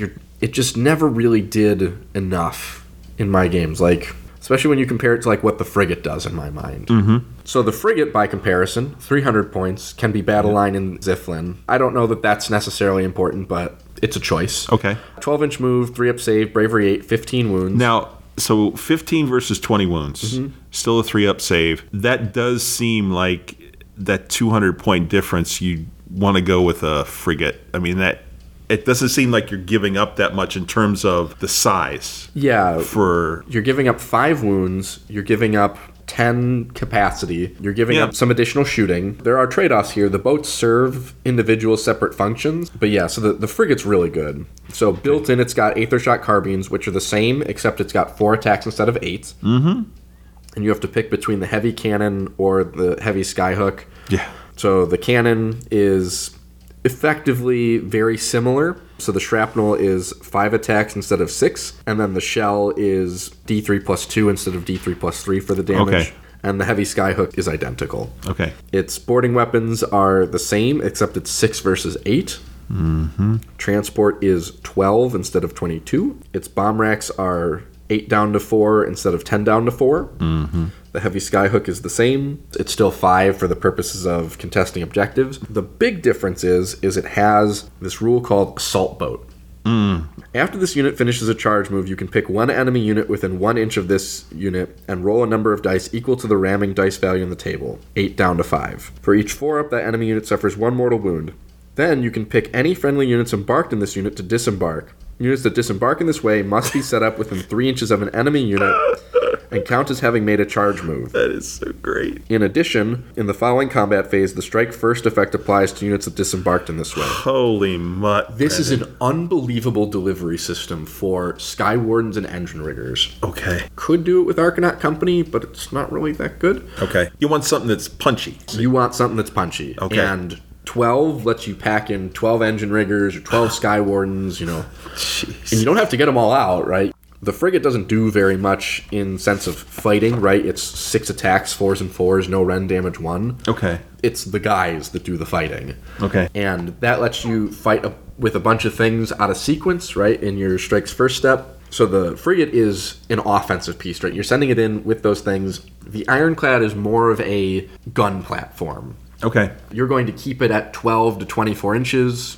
probably right about that 18 for most things, or you're going to get it to 12 and blow away everything at 12 and just be difficult to get to. They serve different purposes, because like if you charge the Ironclad, unleash hell, you're going to last word in many cases. Like it's a very dangerous prospect, charging an Ironclad. Mm-hmm. Yeah. The frigate should hit things, fight things, kill things with the guys that are inside, and then you're kind of done. That's one of the things I really like in this book, is that they serve completely different roles, as opposed to the frigate just being a smaller Ironclad. Okay, great. So next up, Dan, is the Gun Hauler, which clocks in at 170. Nice. The Gun Hauler has a 12-inch move, 10 wounds, 3-up save, 7 bravery. It has 4 shooting profiles. The Aethershot carbine is 12-inch range, 2 attacks, 3x3s, -1, 2 damage. Then it has the Sky Cannon with the shrapnel and the shell again. It has less shots. It does less damage, but essentially the same. Then it has a Drill Cannon, which is 24 inches, 1 attack, 3x3s, -3. Wow, -3. And then D3 damage. And then boarding weapons, again, same kind of thing. It has 4 attacks on it. It has a rule that is a head full. Once per battle at the start of your movement phase, you can say that this unit will move full ahead. If you do, add 6 to its movement characteristics. Wow, pretty sweet. Okay. So there you go. It's an escort vessel. Friendly sky vessels other than gun haulers have a ward of 6 up while they were within 3 inches of any friendly gun haulers. It has bomb racks. After it finishes a normal move or run, you can pick one enemy unit that it passed across, roll 4 dice on each 4-up, 1 mortal, and then it has a drill cannon. If the unmodified hit roll for an attack made with a drill cannon is a 5-up, causes 3 mortals to the target, and the attack sequence ends. Very good. And then each time this unit shoots, choose either, you get to choose for the Sky Cannon. I think you're taking the Sky Cannon here, right? Yep. You're going to close the distance. You're going to take the shrapnel shot, and you're Boom. going to let them have it. And at range, right, 24 inches is if you're not able to get to within 12, that's fine. Yeah. 24-inch range, 2 attacks, 4s and 2s, -2, D3 + 1. Like, Yeah. it's not super reliable, but, like, it's damage. Yeah, it's chip damage is what it ends up being, sure. Yeah. Okay. Next up is the Thunderers, which is where a lot of the strength in this list comes from, right? The Thunderers are 135 points for 5. 4-inch move, 3-up save, bravery 7, 2 wounds. At base, they are armed with Aether Shot rifles. 18-inch range, 2 attacks, 3s by 4s, rend 1, damage 1. Now, 1 in 5 models can replace their Aether Shot rifle with a Fumigator, which is 12-inch range, D6 attacks, hit automatically, 3s to wound, no rend, damage 1. 1 in 5 can be given a deck sweeper. 12-inch range, 5 attacks, 3s by 4s, -1, 1 damage. An Aether Cannon, also 1 in 5. 18-inch range, 1 attacks, 3s by 2s, rend 2, damage 3. Wow. Ooh. It's really good. The Mortar, 18-inch range, attacked equal to the target unit's number of models up to 5. Oh, wow. Okay. 3s by 3s, no rend, damage 1. So it means 1 in every 5. So if you give everybody special weapons, 1 in 5 has an Aether Shot rifle, 1 in 5 has a Fumigator, 1 in 5 has a deck sweeper, 1 in 5 has an Aether Cannon, 1 in 5 has a mortar. It's kind of utility. Yeah. Depending on what you're looking for, You can sure. give them all rifles, which is a totally legitimate way to do this. Or you could give, okay, so one model in 5 could, so if you had a unit of more than 5, you could still give them multiple of the same weapon. Okay, you could do that too. All right. Yeah, so if you have 10, you can give them 2 Fumigators, 2 deck sweepers, 2 Aether Cannons, 2 mortars, and 2 guys would have their rifle. Or you can have 10 guys armed with Aether Shot rifles, or 8 guys with Aether Shot rifles and 2 Fumigators, right? Sure, however you want to do You it. can't take 10 of all the same weapon. It's a very specific set of permissions. Your champion adds 2 to the attacks characteristics of their Aether Shot rifle, so he's a 4-shot rifle. You have a standard bearer, which adds 1 to the bravery, brings him up to 8. Fumigators, right, those hit automatically, but also in addition at the end of the combat phase, you can pick 1 enemy unit within 3 inches of a model in this unit that is armed with an etheric fumigator. If you do so, roll a dice on a 2-up, that enemy unit suffers D3 mortal wounds. Okay. That's good. Yeah. They have a rule called Suppressing Fire. Each time this unit shoots after all of its attacks have been resolved, if every model in the unit shot and targeted the same enemy unit, roll 2d6. Add to the roll the number of wounds caused by those attacks that were allocated to the enemy unit and not negated. If the score exceeds the enemy's unit bravery characteristic, it is suppressed. Till the start of your next hero phase, subtract 1 from hit rolls for attacks made by a unit that is suppressed. A unit cannot be suppressed more than once at the same time. That's a neat rule because with a lot of these different profiles, you're incentivized to kind of split things up and do things in a little bit of a different way. If you wanted to do all Aether Shot rifles and pump all that damage into one target with one very samey profile, you can totally do that. And even if you go all the split weapons, if you target one thing, that -1 to hit can be crucial. Then you've got the drill bill. Each time this unit fights, once all of its attacks have been resolved, if this unit includes a gunnery sergeant, pick 1 enemy unit within 3 inches, roll a dice on a 5-up, that enemy unit suffers a mortal wound. Whatever. Yep. All right. So now we have straight up engine riggers. Right? Yeah, do you want riggers or sky wardens? I think I'll take the riggers. Let's do riggers. 12-inch move, 2 wounds, 4-up save, 7 bravery. Has 4 shooting profiles. We have a rapid fire rivet gun. That's a standard weapon. Yep, so you are standard rivet gun and aethermatic saw. Yep. 3 attacks, 3x4s, -2. Wow, good. And 1 damage. Then we have a volley gun, which is 15 inches, 2d6, 4x4s, no rend, 1 damage. We have the grapnel launcher / skyhook, 15 inches, 1 attack, 4x3s, -2 d3. And then the drill launcher, which is also 15 inches, 1 attack, 4x3s, -3 d3. So the main difference between those two is the rend. Yep. That's it. Yeah, so it's 1 and 3 on the volley gun, and then choice 1 and 3 between the grapnel launcher, skyhook, and drill launcher. And both these guys and the Thunderers come in units of 3. Of 3, yep. Yep. So you're going to stack them that way. If you have battle line, you can get up to 9 in a unit then, right? Yes. Okay. We have drill launcher. It says if the unmodified hit roll for an attack made with the drill launcher is 6, causes 3 mortals. to the target and the attack sequence ends. We have emergency field repairs. Now, this is the one we talked about with the roll being modified, correct? Right. So once per turn at the end of any phase, so it could be either turn, right? Your turn or your opponent's turn. Yeah, once per turn, your turn and your opponent's turn, Right. you can do this at the end of any phase. Which is great. If this unit is more than 3 inches from all enemy units, you can say this unit will carry out emergency field repairs. If you do so, pick one friendly sky vessel within 3 inches, roll a dice for each model in this unit. Each of these rolls is called a field repair roll. For each 4 or 5, heal 1. For each 6 up, you heal 2. Nice. The grapnel launcher, while this unit includes any models armed with a grapnel launcher, once per battle at the end of your movement phase, you can say this unit will reel itself towards an object. If you do so, pick a point on the battlefield within, that's so silly, within 15 inches of this unit on terrain feature, then remove this unit from the battlefield, set it up again wholly within 3 inches of that point and more than 9 inches from all enemy units. It's just silly. Sure. The damage characteristic of this unit's skyhook is 3 if the target of the attack is, a monster. Yeah. Okay. So this is an interesting unit. The combat weapon, the Aethermatic Saw, is good. You know, 2 attacks, 3x3s, Ren 2 damage, D3. On average, good. that's 2 damage, sure. I don't think you want to be replacing most of, like, you can go 1 and 3 with the volley gun, and you can go 1 and 3 with either the grapnel launcher, skyhook, or drill launcher. And that changes your combat profile, you know, to the gun butt, right? I think this unit is better served by being as many combat weapons as you can afford. So you're talking about, say, taking a unit of 9, but you keep them all with a rivet gun and a saw. Rivet gun and saw, and at most, I would be taking 1 with a grapnel launcher, right? That kind of like sneaky, out-of-sequence move is neat and tricksy. I didn't get the chance to do anything with it because the one game where I threw them in and they got stuck, they died. That's not great. No. But like if you were looking to zip around the board, like, you know, your frigate drops them off, you don't want to get them back in for whatever reason, then they're out there, they're doing their own thing. They're movement 12 with a potential additional 15-inch movement. Of course. Or they're a 12-inch move with a 2d6 run and then a 15-inch movement, because there's nothing here that precludes you at the end of your movement phase from doing that all together all at once, which is kind of nifty. This is one of the combat units you're putting in the frigate's driving up to its target, they're getting out, and they're just going to punch everybody in the face. And their movement potential is pretty cool. I mean, goodness, you're moving 12 already. If you use those grapnels, 27 inches, it puts you just about anywhere you want to be. Yep.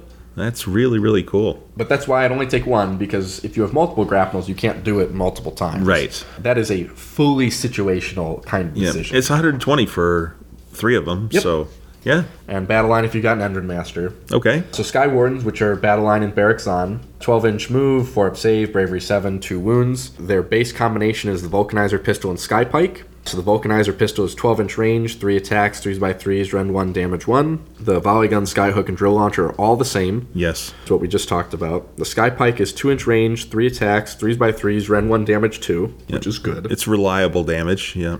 Gun butts for if you take gun butts. Yep. Champion adds 1 to the attacks characteristics of its melee weapon. Drill Launcher the same. Grapple Launcher the same. Skyhook the same. But they have time charges. At the end of the combat phase, if this unit's within 3 inches of any enemy units, you can say this unit will use its time charges to make an escape. If you do so, roll a dice. On a 2-up, you can pick 1 enemy unit within 3 inches of this unit to suffer D3 mortal wounds, and this unit must retreat. Your 12-inch move, a retreat move, is plenty far. yeah. Love Sky Wardens. These are so good. My recommendation, right, is at most you're replacing 1 with a grapnel launcher.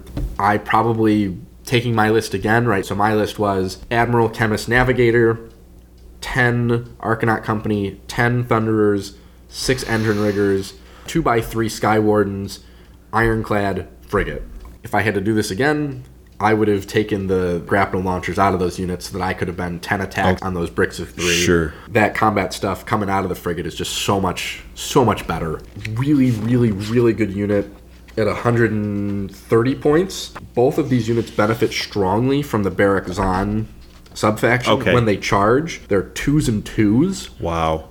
Yeah. And you want to be charging, which is why you put them in the frigate. You toss the frigate out there, they get out, they count as having charged, count as having made a charge move. It's not relevant on the dice roll. 10 attacks for a unit, it would be 10 attacks, 2x2s, 3. -1, 2 damage. Yep. Wow. That's really scary. It's really good. And if your opponent sticks around long enough to have survived, right, you're going MSU, You're chucking out a bunch of these 2-up for D3 mortal wounds to escape. You're just doing damage. You're just doing damage. You're just doing damage. Like, because then one of the things that you can do later is you can basically back up your frigate. You can put all your guys back inside of it, and you can fly high away from somewhere, which is so silly. Okay.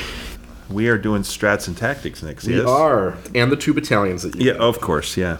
Wow, this is another book. I don't know about you, but these are pretty These decent. are so easy. Yes. I thought we just said this.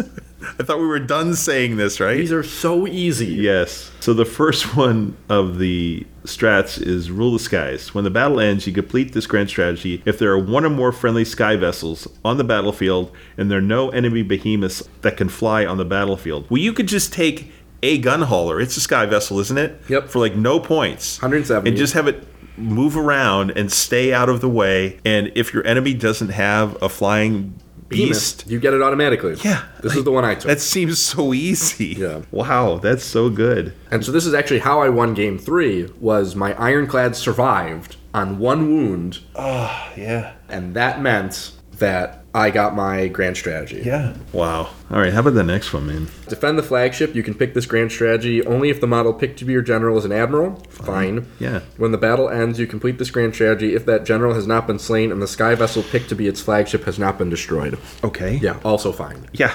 doable. Prospector Fleet. After deployment, your opponent must pick one terrain feature to hold a bounty of mineral wealth. When the battle ends, you complete this grand strategy if you control that terrain feature. I don't know. I'm mixed on that one because if your opponent is picking it, they can very intentionally defend that particular. Yeah. But you've also got the capability with this army to potentially just blow away anything that's near or on that terrain piece too. Yep. So the next one, guided by the code, is standard. We've seen these, Brendan, is if you get at least 4 tactics from the book, you get the grand strat. I think that's the least doable given the other choices. I don't know. Some of those are pretty good. Yeah, I suppose. I think the others are much easier though in terms of accomplishment. Agreed. Yeah. All right.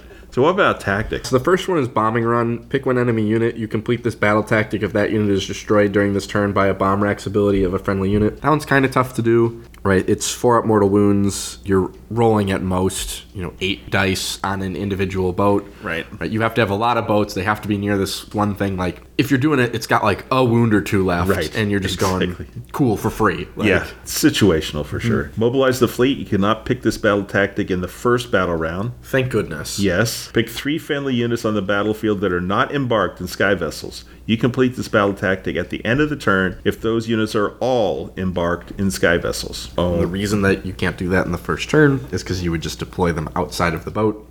Put them in. Wholly within You're 3 done. inches. You would then put them in the boat. Ka-ching! And then the boat goes. All right. Boots on the ground. Pick 3 friendly embarked units and sky vessels. You complete this battle tactic at the end of the turn if those units are not embarked and are wholly within enemy territory. That one's not hard. I guess you don't need an ironclad for it, but for the most part you do. You could go MSU into a frigate and then truck them out. So now the thing, because you can have multiple units inside of a frigate, for example, Yeah. or multiple units inside of a ironclad. So sure, that makes sense because you could put 3 units easily within one ironclad. Yes. And then Easily. Opening salvo. You can only pick this battle tactic if no units have been destroyed in the battle. You complete this battle tactic if an enemy unit is destroyed in your shooting phase this turn. That one seems like so simple. Yes. This army. So this is the first battle tactic I completed in all 3 of my games. I can imagine. Jeez. So I was given second in my first 2 games, and I picked to go second in the 3rd game. Okay. Enemy came up. Yeah. Cool. I moved up and just...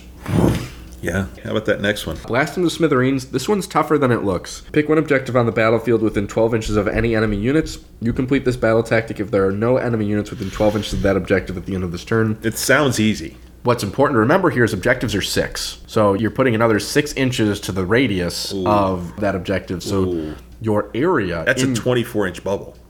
Yes. That's huge. That's a much bigger area. Yeah. It's very doable, right? Especially if you have an opponent that has just kind of just barely moved onto an objective. Sure. There's not really anything over there. Then you go over there, clear it out, and you keep going. Yeah. And then the last one... is stake a claim. You can pick this tactic only if you control fewer objectives than your opponent. You complete this tactic if you control more objectives than your opponent at the end of the turn. Oh, yeah. Hello. Very doable. Yeah. take an objective from somebody when it's 2-1 and you're done. All right, nice. Yeah, so I guess getting the 4 of them is certainly very doable from what you're looking at here. And then we have 2 battalions. Yeah, now... And, I don't know. No, this is like... so the first one is attack squadron. You need a minimum of 2 frigates. 2 mandatory frigates. And 1 optional, and then 2 mandatory Arcanauts, 1 optional. This, again, you get expert for this, so... 1 free all-out attack or all-out defense, and then you get a free... Swift. Run roll of 6 or reroll charges. Yeah, okay. For an investment of 800 points here. Minimum. Minimum. It doesn't seem like it's worthwhile. So the next one is escort wing. So this is 2 gun haulers required and 1 optional gun hauler, and then 1 Thunderer's unit required, and then optional is a mix of assault boats or frigate and an ironclad, right? Yep. And then 3 optional Sky Wardens. Yeah. What do you get for that? You get a free all-out attack or unleash hell from Slayers. Okay. Ooh. Yeah. Again, the cost, what is that? 340. So that's still about 500 points. It's not like you're getting a free artifact or anything else here. Yeah. So one of the things that makes army list building very difficult for Kharadron Overlords is that your boats have all of them the War Machine battlefield. Right? So you have the big boats, which are behemoths, and when you're talking about like what they slot into, you are going to be stuck on the number of drops that your army can be if you want to include multiple bigger boats. Gun haulers don't have anything other than, just they're single, right? Okay. And they can become battle line in Urbaz, but if you want to take multiple boats, you either have to go Ziflin to move your frigates to battle line losing the behemoth trait, or to get low drops, you have to go 2 battle regiments, minimum. Right. So, like, if you're going Ziflin and multiple assault frigates, like, okay, like, that can work. But then that's 2 of your 5 that go into your battle regiment. Right. Well, and then the units go into it. You're almost stuck with 2 battle regiments anyways, which is kind of a tall ask. So one of the things is you're not very likely to necessarily see 1-drop KO lists, which is huge. Right. Because as we talked about, these units, if you can put your hands to them, they can't hurt you. Right? They can shoot you. Their damage is all done in the shooting phase. 95% of it. The remaining percentage is, how many Sky Wardens or Engine Riggers they include. And that percentage changes. But those are units that are 120 to 130 points with a 4-up save and 2 wounds apiece. You're paying 130 points for 6 wounds on a 4-up save. You can take Durthu. Yeah. And with 1 hit... Yeah, boof. Kill the unit. Gone. Pretty easily, too. Yes. One of the other things is... when you're in boats, you're still affected by area of effect spells. You're not immune to that. So you do have some real hard counters that are just AoE. A 1-drop techless list mulches a Kharadron Overlords army. Just absolutely ruins it. I think Nurgle gives KO a really tough time. Okay. They're super durable, right? That Trogs list that I just played with Zach, I looked at that 9 brick of Rock Guts and I went...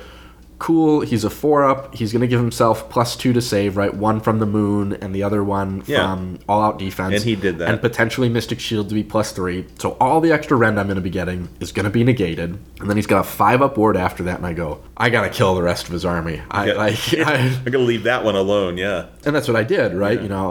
That was my only path to victory. So super durable things are going to sit there and go, that's fine. They do a lot of damage, but they do a lot of damage against light to medium armored things. And they, once per battle, a unit of Thunderers can absolutely crack open a super well armored something. Oh, sure. And only if that opponent hasn't gone, okay, fine, Mystic Shield, all out defense, like, cool, your 3 rend is now effectively rend 1. Roll some dice.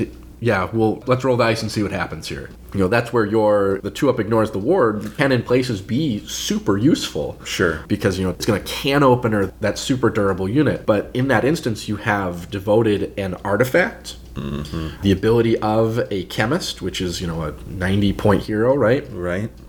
a once per battle rule in Grudgebreaker rounds. Oh, right. Invested into a 270 point unit that was probably delivered by a 300 to a 500 points unit, supported by however many additional command points, triumphs, artifacts, those kinds of things. Okay. So there are some hard counters to this, for sure. There are some super hard counters to this. There are going to be armies, though, that can't do a thing about this. Yeah.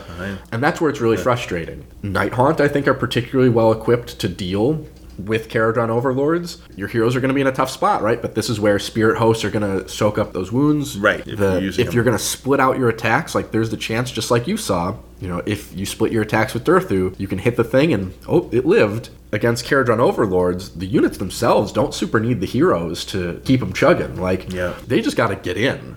You eat the Unleash Hell, cool, you don't worry about the Rend. All of these other things that you're investing into it don't matter. It's an army that is going to ruin a couple of people's weekends. You're going to run into something that you're going to either not have the ability to deal with or really struggle to deal with. It's going to be very difficult to win events with this book just because of if you hit one of those hard counters, and those hard counters are relatively prevalent. Mm-hmm. I mean, these one-drop Helon tech lists are everywhere. Yes. Okay. A one-drop Helon tech list absolutely tears this to pieces. Mm-hmm. So like for instance, my list was 10 drops, right? I had Command Entourage, I had Galatian Sharpshooters, I had Galatian Veterans. I went for the extra enhancement, and I took the extra enhancement to be Leadership of the Alpha on the Admiral to give all-out attack to 3 units in one super absolute all-out attack. I'm gonna just blow away a huge chunk of your army shooting attack. And it can technically be free, because if the first unit that I issue it to is his flagship, which doesn't cost a command point to spend, that one's free, and then the other two, the second and the third one, are free anyways. So you can give all-out attack for free to 3 units. 3 different units, Exactly. That's really good. But if you can put your hands to it, which if Nick had gotten his knights into me, that would have been the game. Well, and I think about, for example, a frigate is,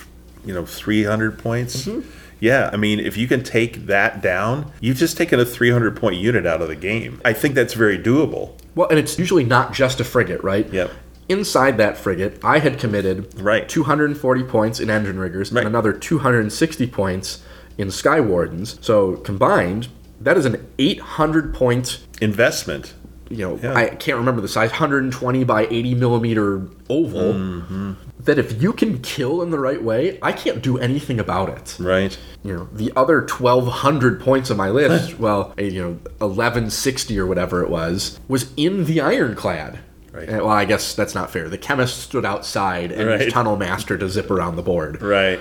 But that's it. I effectively had 2 points on the battlefield that constituted my entire army. To go play a 5 objective mission, I have to take all of that and be in 5 places. I got to remove you first and pick up my scoring later. Right. So, I can picture people taking double frigate lists, loading them up with the combat stuff, chucking them in, Alpha Strike, pull a bunch of things off. I think that's a choice. I think kind of what I was doing, where you have your gun platform, you basically send it out to be a gun platform. Right. I think all the heroes are good. Obviously, the one in the dirigible suit, you go, I don't super know why I include you. And the only other unit I don't like are the gun haulers. Okay. Everything else is totally legit. You can play a foot army. I think you're less well served doing that, but you could take a foot unit and toss some things in the frigate as an offensive contingent. So that's one of those alternate builds, so you're not just mono building. You're no longer stuck with just Clown Car. For those that don't remember what that was or weren't playing when that was, it was a one-drop KO list where you put basically everything in your Ironclad. The Ironclad drops down 9 inches away, and you just chuck everything into your opponent, and there's no hiding from it. And if the 1,200 points that they lift top of 1 or bottom of 1, depending on their choice, that's it. That's the game. Game over, yep.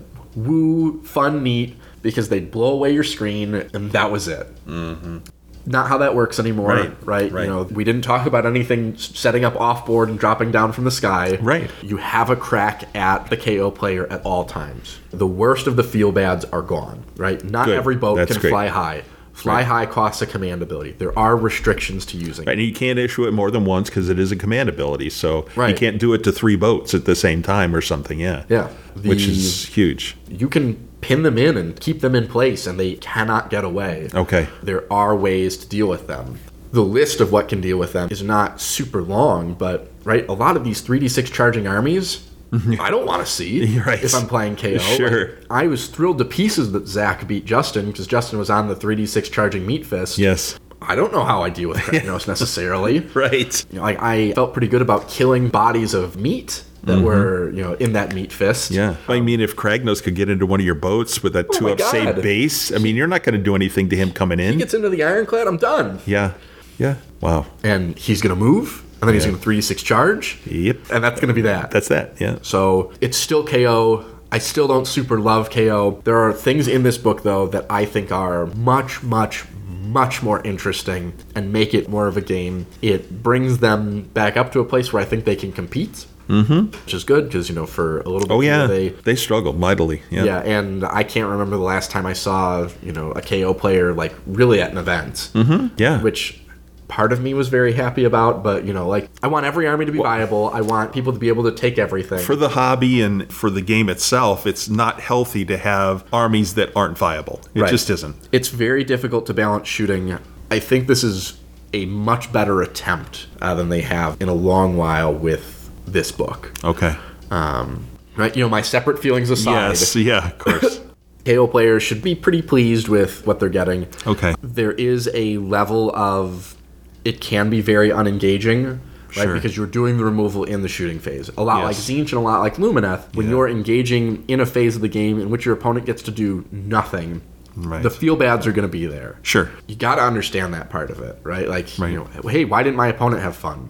Because maybe they didn't play the game. Well, it feels like they didn't. play Right. the game. When you're getting shot at, the only thing that you can do to retaliate is all-out defense. Mm-hmm. That's it. You just make save rolls.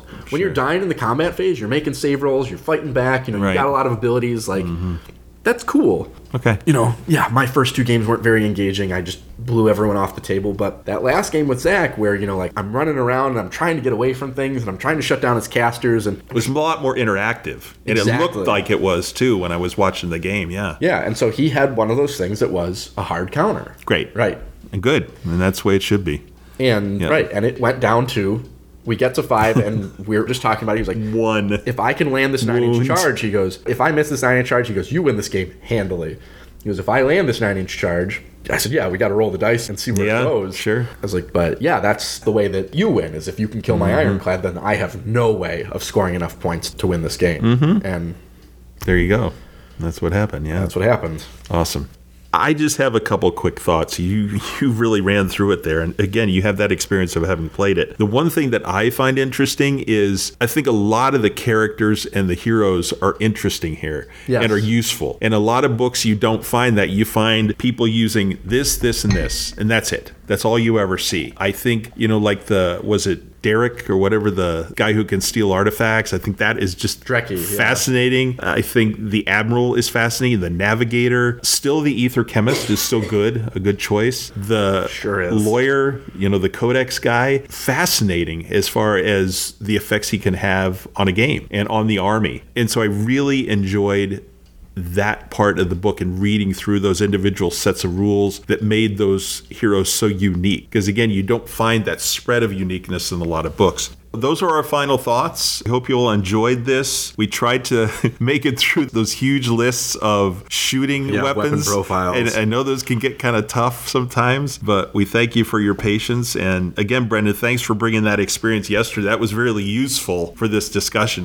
for you to have played those 3 games. That was very, very cool. I think that's it then for boats and floaty guys. And let's move on to Scriptorium. Absolutely.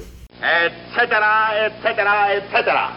So let's start out with new stuff. We have a Cato Sicarius Omnibus in 40k. Cato is one of the unique Ultramarine characters. He's very interesting. Very pomp. Yes, he's very by the book. He's more to me of an Imperial Fist than he is an Ultramarine. But his stories are very cool and very compelling, I think. So something you may be interested in if you don't know about him. We now have a book called The Black-Eyed Saint, which is book 3 of the Murghast series. I think you remember I talked about a book a while ago that I had read about a village and there was some mysterious monster that was killing people off. That was the first of this series. So if you like that kind of story in the Mortal Realms sounds more of a dark gothic horror kind of a approach, this would be something cool that might be interesting to you. We also have Resting Places, which is a collection of previously written short stories, horror stories, from both 40K and Sigmar. So those things are all out there. And those are the main things that we've got new. Not a lot of stuff. I am still, well, I'll talk about that in a minute. So anyway, Brendan, how about yourself? So I've got 8-ish hours left on the End and the Death. Really cool. Yeah. Awesomeness. A lot of cool stuff coming in that you hadn't, anything you hadn't expected. Not that you could tell us, but yeah, so like, or they're all. I feel like this last book is where a lot of it's like effectively what happens we know about. I feel like more of the surprises came in the middle, right? Okay. Of the book series, where you're getting in the details of like, hey, this major event happened, but like we don't know how it got to where. So obviously, one of the main things, right? The Emperor at some point teleports onto the Vengeful Spirit. Sure, we know This is not a spoiler. Yes. Like, if you didn't know anything about the Horus Heresy prior to this point, I'm very sorry. But like, you know, that's one of the most iconic pieces of art, you know, Sure. that's been drawn about this game forever. There's a whole lot of lead up to teleporting on to the Vengeful Spirit. One of the things I've really liked about the book so far is the way that they portray Horus's mind state in like at this point. It's really interesting. You can tell that it's clouded by all of those other forces, and like he's not right in the head. Your point about Horus and his mind state, I have always found that as I read through the Heresy books again or listen to them again, Horus is a very different individual than we are told that he is during the Heresy. Like, he's much more, I'm not going to say calm, but he's much more introspective and much more serious a character than not just this crazy chaos guy. And you see that in a lot of the other short stories and books, that this is not the person we were told he was. Yeah, because part of me almost wants to go back to like reading the first book, because in that first book you do get a lot of things from Horus's perspective. You get a lot of that book is also from Loken's perspective. Of course. Going all the way back to the beginning and measuring the comparison between the Horus that you're dealing with, you know, right now and the Horus that you started the series with, it's been 15 years. Yeah, of course. Right? Yeah, bazillion. Yeah, cool. so I'm glad you're enjoying it. Yeah, that's what I've been working on. I watched season 5. I think I haven't talked about this yet. Drive to Survive, right? The Formula 1 season started last week, so Yep. I got all that. Okay, knocked out. Yeah. Okay. I had watched the whole season. So yeah, no, I have a question for you. We're going to segue for a second. Cindy had asked me, what is the difference between NASCAR and Formula One? What's the main difference? So I don't know. Would you give a quick? Do you I have don't a know. quick? I don't know anything about NASCAR. Okay, all right. Yeah. I didn't know if you could. So the one thing I know for sure about Formula One cars is, right, each team designs theirs. I believe the NASCAR cars are stock, and so everyone has the same vehicle. I don't know that for sure. Because I wanted to answer, the answer I gave her was, I think Formula One is much more technical, much more customized. You're really getting into engineering and design more than you do with NASCAR races. And I think NASCAR races, the racetracks are the same, very oval. Very similar. Right. As opposed to Formula One, which are all over the place. Very unique. The kind of track itself is very different, right? Yeah. Some of these races occur on the city street that town is hosting. Right. And that is a very different type of surface than, so like where they're going next week at Saudi Arabia. That is a laid down racetrack that is specifically for the explicit purpose of racing. Yeah, and for, let's say, a NASCAR race, you have an oval that has these unbelievable banks on the curves. Like, until I actually saw the Indy 500 race course live when I went there. You have no idea how steep those are. Oh my God, you're halfway to the vertical. It's almost like 45 degrees. It's unbelievable, like, how that works and the physics of that, which is very different than a Formula One racetrack. Like, I can think of one track in mind, Zandvoort in the Netherlands, which has a bank, and that's the only racetrack I can think of that has a banked corner. You know, a lot of it's just straight elevation, or like the depth and tightness of that turn. Slow speed corners, medium speed corners, fast speed corners, where the amount of downforce on your car that keeps it, you know, towards the ground. Right.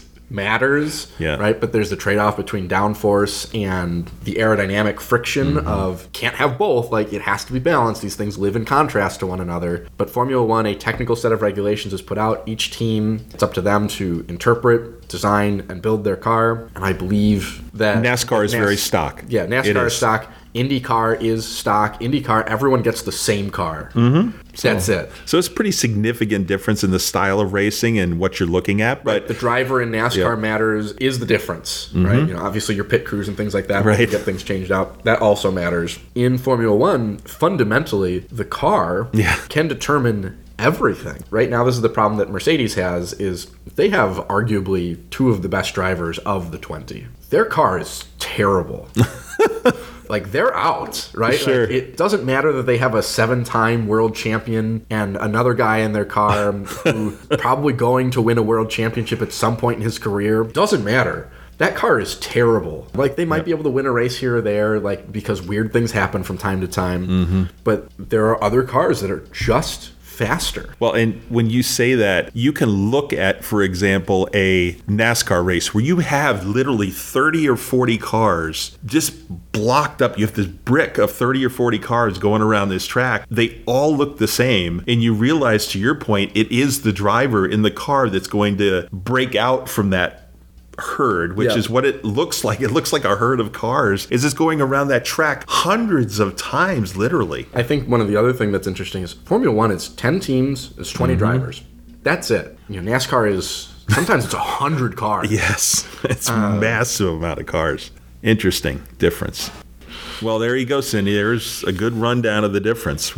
As far as I'm aware. Yeah. Right? We still talk through a lot of them. That's good. That's it for you then? Okay. I am still anxiously waiting for my Dead Tree version of The End and the Death. I really want to get into that book because I have no Dead Tree books that I'm really reading at this point. I hope I can finish it before you do. You will. I think you will. I did finish the Angron book, and it was a really tough listen, but it was solid. And I would say that it's very typical of your Traitor Legion style story where you're getting a lot of things besides the Primarch. You're getting some of Angron, but a lot of it is about his Legion and the characters in his Legion and the Marines and the humans and all those pieces and parts. It's kind of like the Karn story was the same thing. You got a lot of Karn, but you got a lot of the things around it. And I think that's very typical of the Traitor Legions. You look at the Black Legion books are the same way. So it was okay. It was tough to get through, but once I did, I felt it was rewarding. Bad Loon Rising is one of the most fun stories I have listened to in so long. Definitely, if you are a Gits player, you've got to listen to this book. The guy who's the main character is literally riding around on a dank old Troggoth. It's just crazy. The one thing that's kind of goofy is that the human part of the book, because they're human wizards and human leaders in these towns and stuff, it's like so boring because there's all this typical like human drama going on, and you're just going, okay, fine, this person is doing this with this person, and this person doesn't like this, and there's a traitor, and there's factions, and you're just going, oh god, I could watch a soap opera and I could see the same stuff going on kind of thing, right? And then you switch back over to the Gits, and you're just laughing literally as you're listening to this because it's just so over the top. Sure. Right? And it's just really fun because the leader in this thing starts out as a guy shoveling squig droppings. That's what his job was. And when you realize what he's become, it's just hilarious how he gets there. So it was a really, really good listen so far. Still working on Picard Season 3 because I think Episode 4, I've only seen Episode 3. We finished watching the first season of Yellowstone. We haven't touched it for a while, but we did finish it and enjoyed it. And then the last thing I want to talk about is a movie I have finally watched after so many years that I've been told to watch it. It's called Akira. It is a anime movie. It is probably, I've got some former students who continued to push me to watch this movie who are really into anime and manga especially. They have told me that this really is the anime that made America aware of anime and made it aware of manga. It came out in the late 80s, and it showed America what manga was really about, which is storytelling. And which is foreshadowing and all those kind of things. It's the serious side of anime. You know, hey, you got Pokemon, you got Dragon Ball Z, you know, you have all those things, and we're like, oh, it's fun and cool. It's always fun. Sailor Moon, you know, and all those things. And you watch this, by the way, warning, this is serious Adult Swim stuff. Like, it's dark. It's cyberpunky. Some of the images are very disturbing as you're watching this. Oh my gosh. Brendan, the animation, the faces were so emotive. You absolutely knew that this person was in pain or they were just elated or whatever it was. And the animation was just fantastic, the detail of it. And when something would explode or change, just the way you saw it happen. If you were at all into anime, for example, if you were into Attack on Titan, I know a lot of people enjoyed that, you need to watch Akira. It's a story of Neo-Tokyo because there has been this devastating explosion or attack that wiped out the original Tokyo, and this is kind of built on the ruins of it. Really, really good, and I'm glad I spent the time watching it. Cool. So, all right. So that's it for me, for you. Let's move on to, we haven't done this in a while, this or that. Yeah. Okay, man.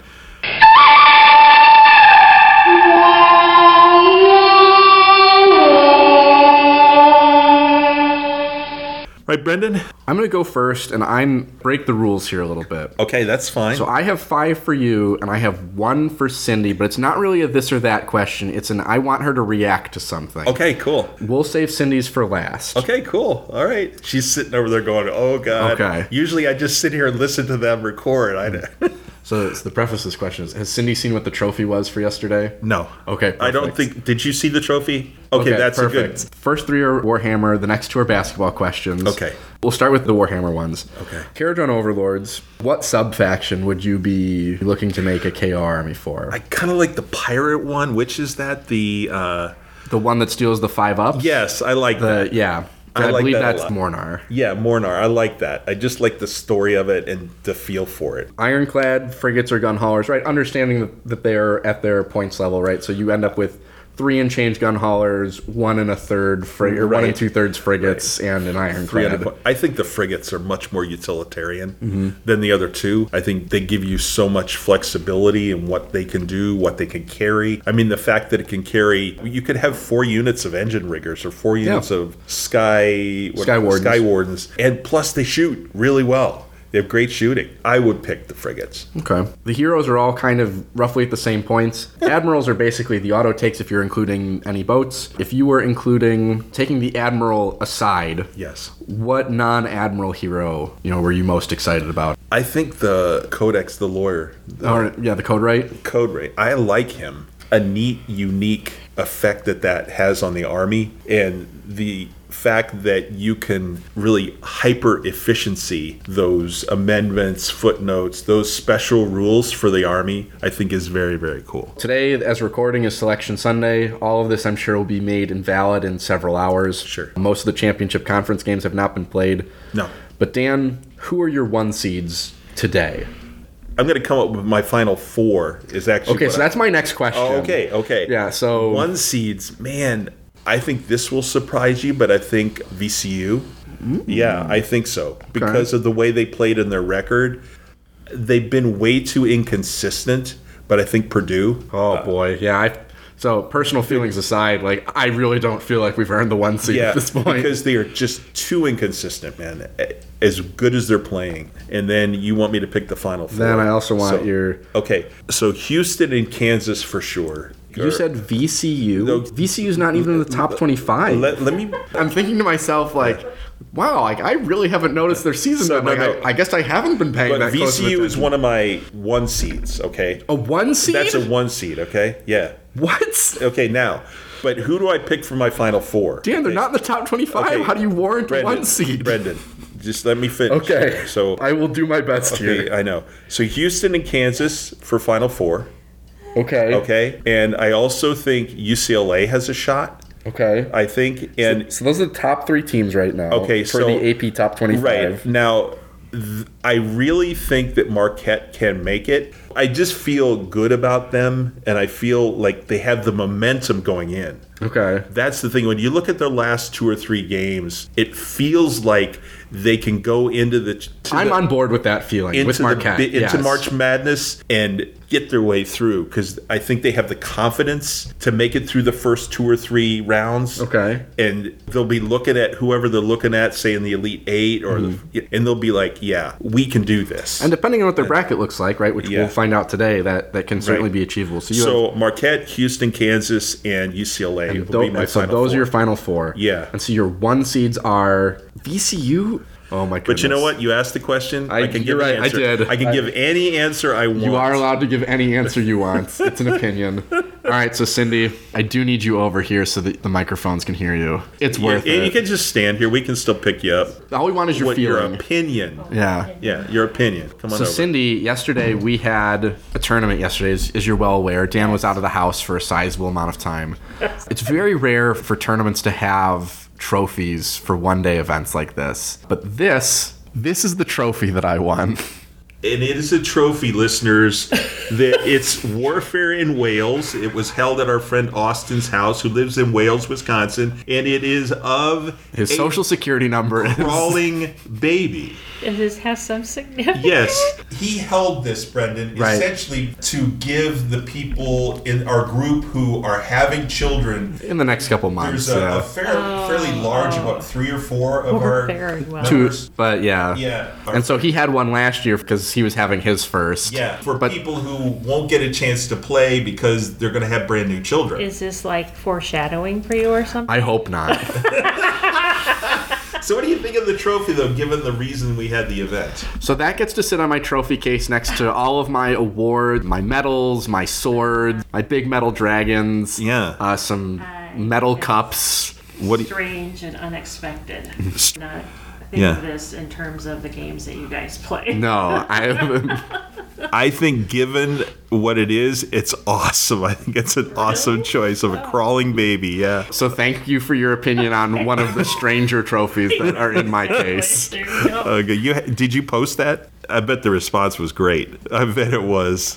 All right, Dan. This is all over the place today. This or that, just because we're coming back. So I want to know who your final 4 are, my first question. Okay, yeah. So, again, obviously heavily dependent on bracket. Houston looks way too good. UCLA looks way too good. I will not pick against Gonzaga until they give me a reason to. And it's that last one that's really tough for me. I end up always doing something real stupid with my bracket, which usually just I just feel good about this team making it far. Yeah. Right now in a vacuum, I'm going Kansas. The next question, I don't usually, listeners, ask open-ended questions. This is weird for me. I want to know who your final 4 are right now in the NBA. I want to see how your list compares to mine. In the NBA? In the NBA. So out of the East, I think this is real easy. It's Bucks and Celtics. Okay, right? That's my choices. Yeah, okay. Just no-brainer out of the East. Out of the West, I'm going the Nuggets and the Suns. Okay.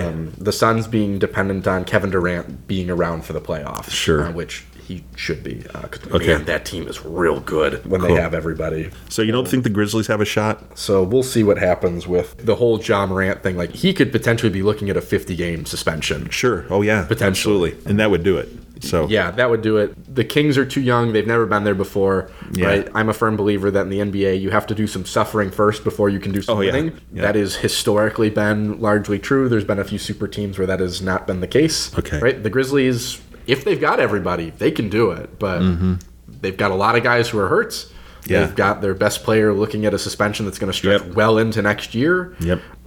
Yeah, just don't know. Okay. I'll take Kevin Durant maybe being there. Okay. I have one more. This is 3 sports questions, which is weird for me. You can only watch one of these this year because of time constraints or whatever. Too many time constraints. You can only watch March Madness or you can only watch the NBA playoffs. Probably the NBA playoffs. March Madness is fun for a really small vacuum in time. And, we got what ends up being some very slow days at work sometimes because of it. To me, the things that are more interesting are, watching the brackets go and that Elite 8 to championship game time frame. To me, those are the games that are interesting. Sure. There are some real garbage games in the first 2 rounds. You're going to stumble into some good ones. I think the playoffs are much more interesting. I think that to beat a team 4 times out of 7 requires some real tactical brilliance on the part of the players and the coaching staff, right? Because players at this level are effectively coaches in many ways, shapes, and forms. Like, they also have to possess that basketball That knowledge IQ, of the game. To be able to execute at that level. That's just the way it is. Okay. These different teams are composed in different ways, where the matchups and that kind of thing. I enjoy the one-off in football because you couldn't do a best of 3. Like, it would be immoral to do that to people. Sure, right. Do I think you'd get a better result of it? But I think the net result that you get in the NBA playoff is one of the most interesting things in sport, because in baseball and hockey, it's do you have a hot pitcher or a hot goalie? And that largely determines if you're going to win that series or not. But in basketball, there's so many changes game to game that if you're not paying attention, right, it doesn't seem like are happening, but certain players and certain lineups have different things that pair very well against this group of players and this kind of offense or this kind of defense. And the health of these players through these 7 games is huge, right? The Bucks-Celtics series last year in Game 7, those guys were exhausted. And they were beat up, too. Just both beat teams up were physically. Smoked. For sure. That's interesting to me. Right? Okay. Can you slog through all of that to the finish line? Because then they got to a healthy Warriors team, and the Warriors are like, cool, we're fine. We're fine with this, So, for yourself, frigates or ironclads? In a vacuum, frigates. Okay. I think they have more just regular one-to-one utility. I think that they are more useful in more games. That doesn't mean that you can't build things around your ironclads and them not be useful. Obviously, what I was using was useful and successful. But I think most lists are going to include a frigate. Okay. Then the last question is, given a choice between these, you have to pick between these two, a code write or a navigator? That's an interesting one. I think I'm taking the navigator. The have your opponent's movements is everything. I'm sure that's... Right, so if the thing that you're trying to prevent is them getting into your business, keeping them out of your business is one of the things that's incredibly important, because even taking something that's movement 12 down to movement 6 and you're changing that charge from, 3 to a 9, it's a bell curve. That's where the numbers Or you go. make that 3d6 a 15 or an 18-inch charge instead of a 10 or a 9-inch. I see what you're saying. Exactly. Sure. Okay, that's it for me then as well. Okay. Coolio. All right, moving on to the end of the show. There is something going on around here. Something you may not even know about.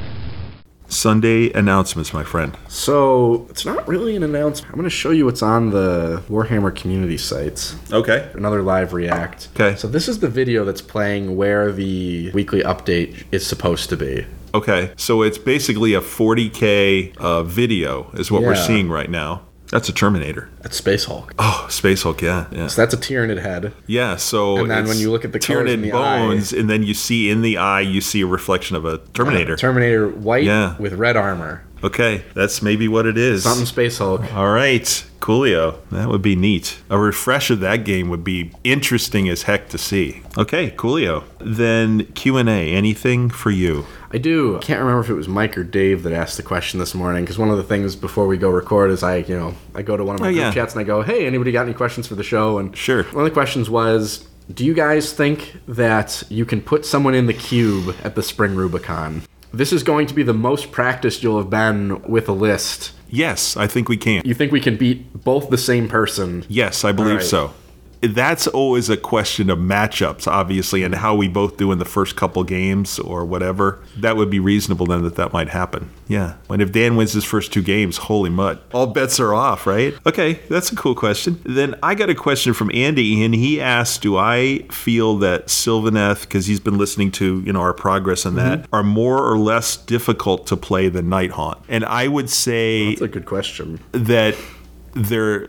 many more moving parts to me. I think once you learn the book Nighthaunt, there's a lot of things that are the same. Saves are the same, attacks are the same, rend is the same. You've got 2 or 3 key characters that you always play that do the same thing. And so I think, not that it's easy to win with them. I mean, they're still challenging and they're a great army. But I think that the Sylvaneth, is playing Oakenbrow. I've got 4 different, very different behemoths or, monsters. And I have to learn each and every one of them and what they do and how to use the rules to buff each one of those individually and maximize the efficiency of each one of those. And I find that a real challenge because I'll end up forgetting that I can do something or that I should have done something. Even now, after 5-6 reps I've had, Just a few. I found that more challenging, but I also will say, Andy, that I find it more rewarding when I do win a game or when something does work against a really tough opponent.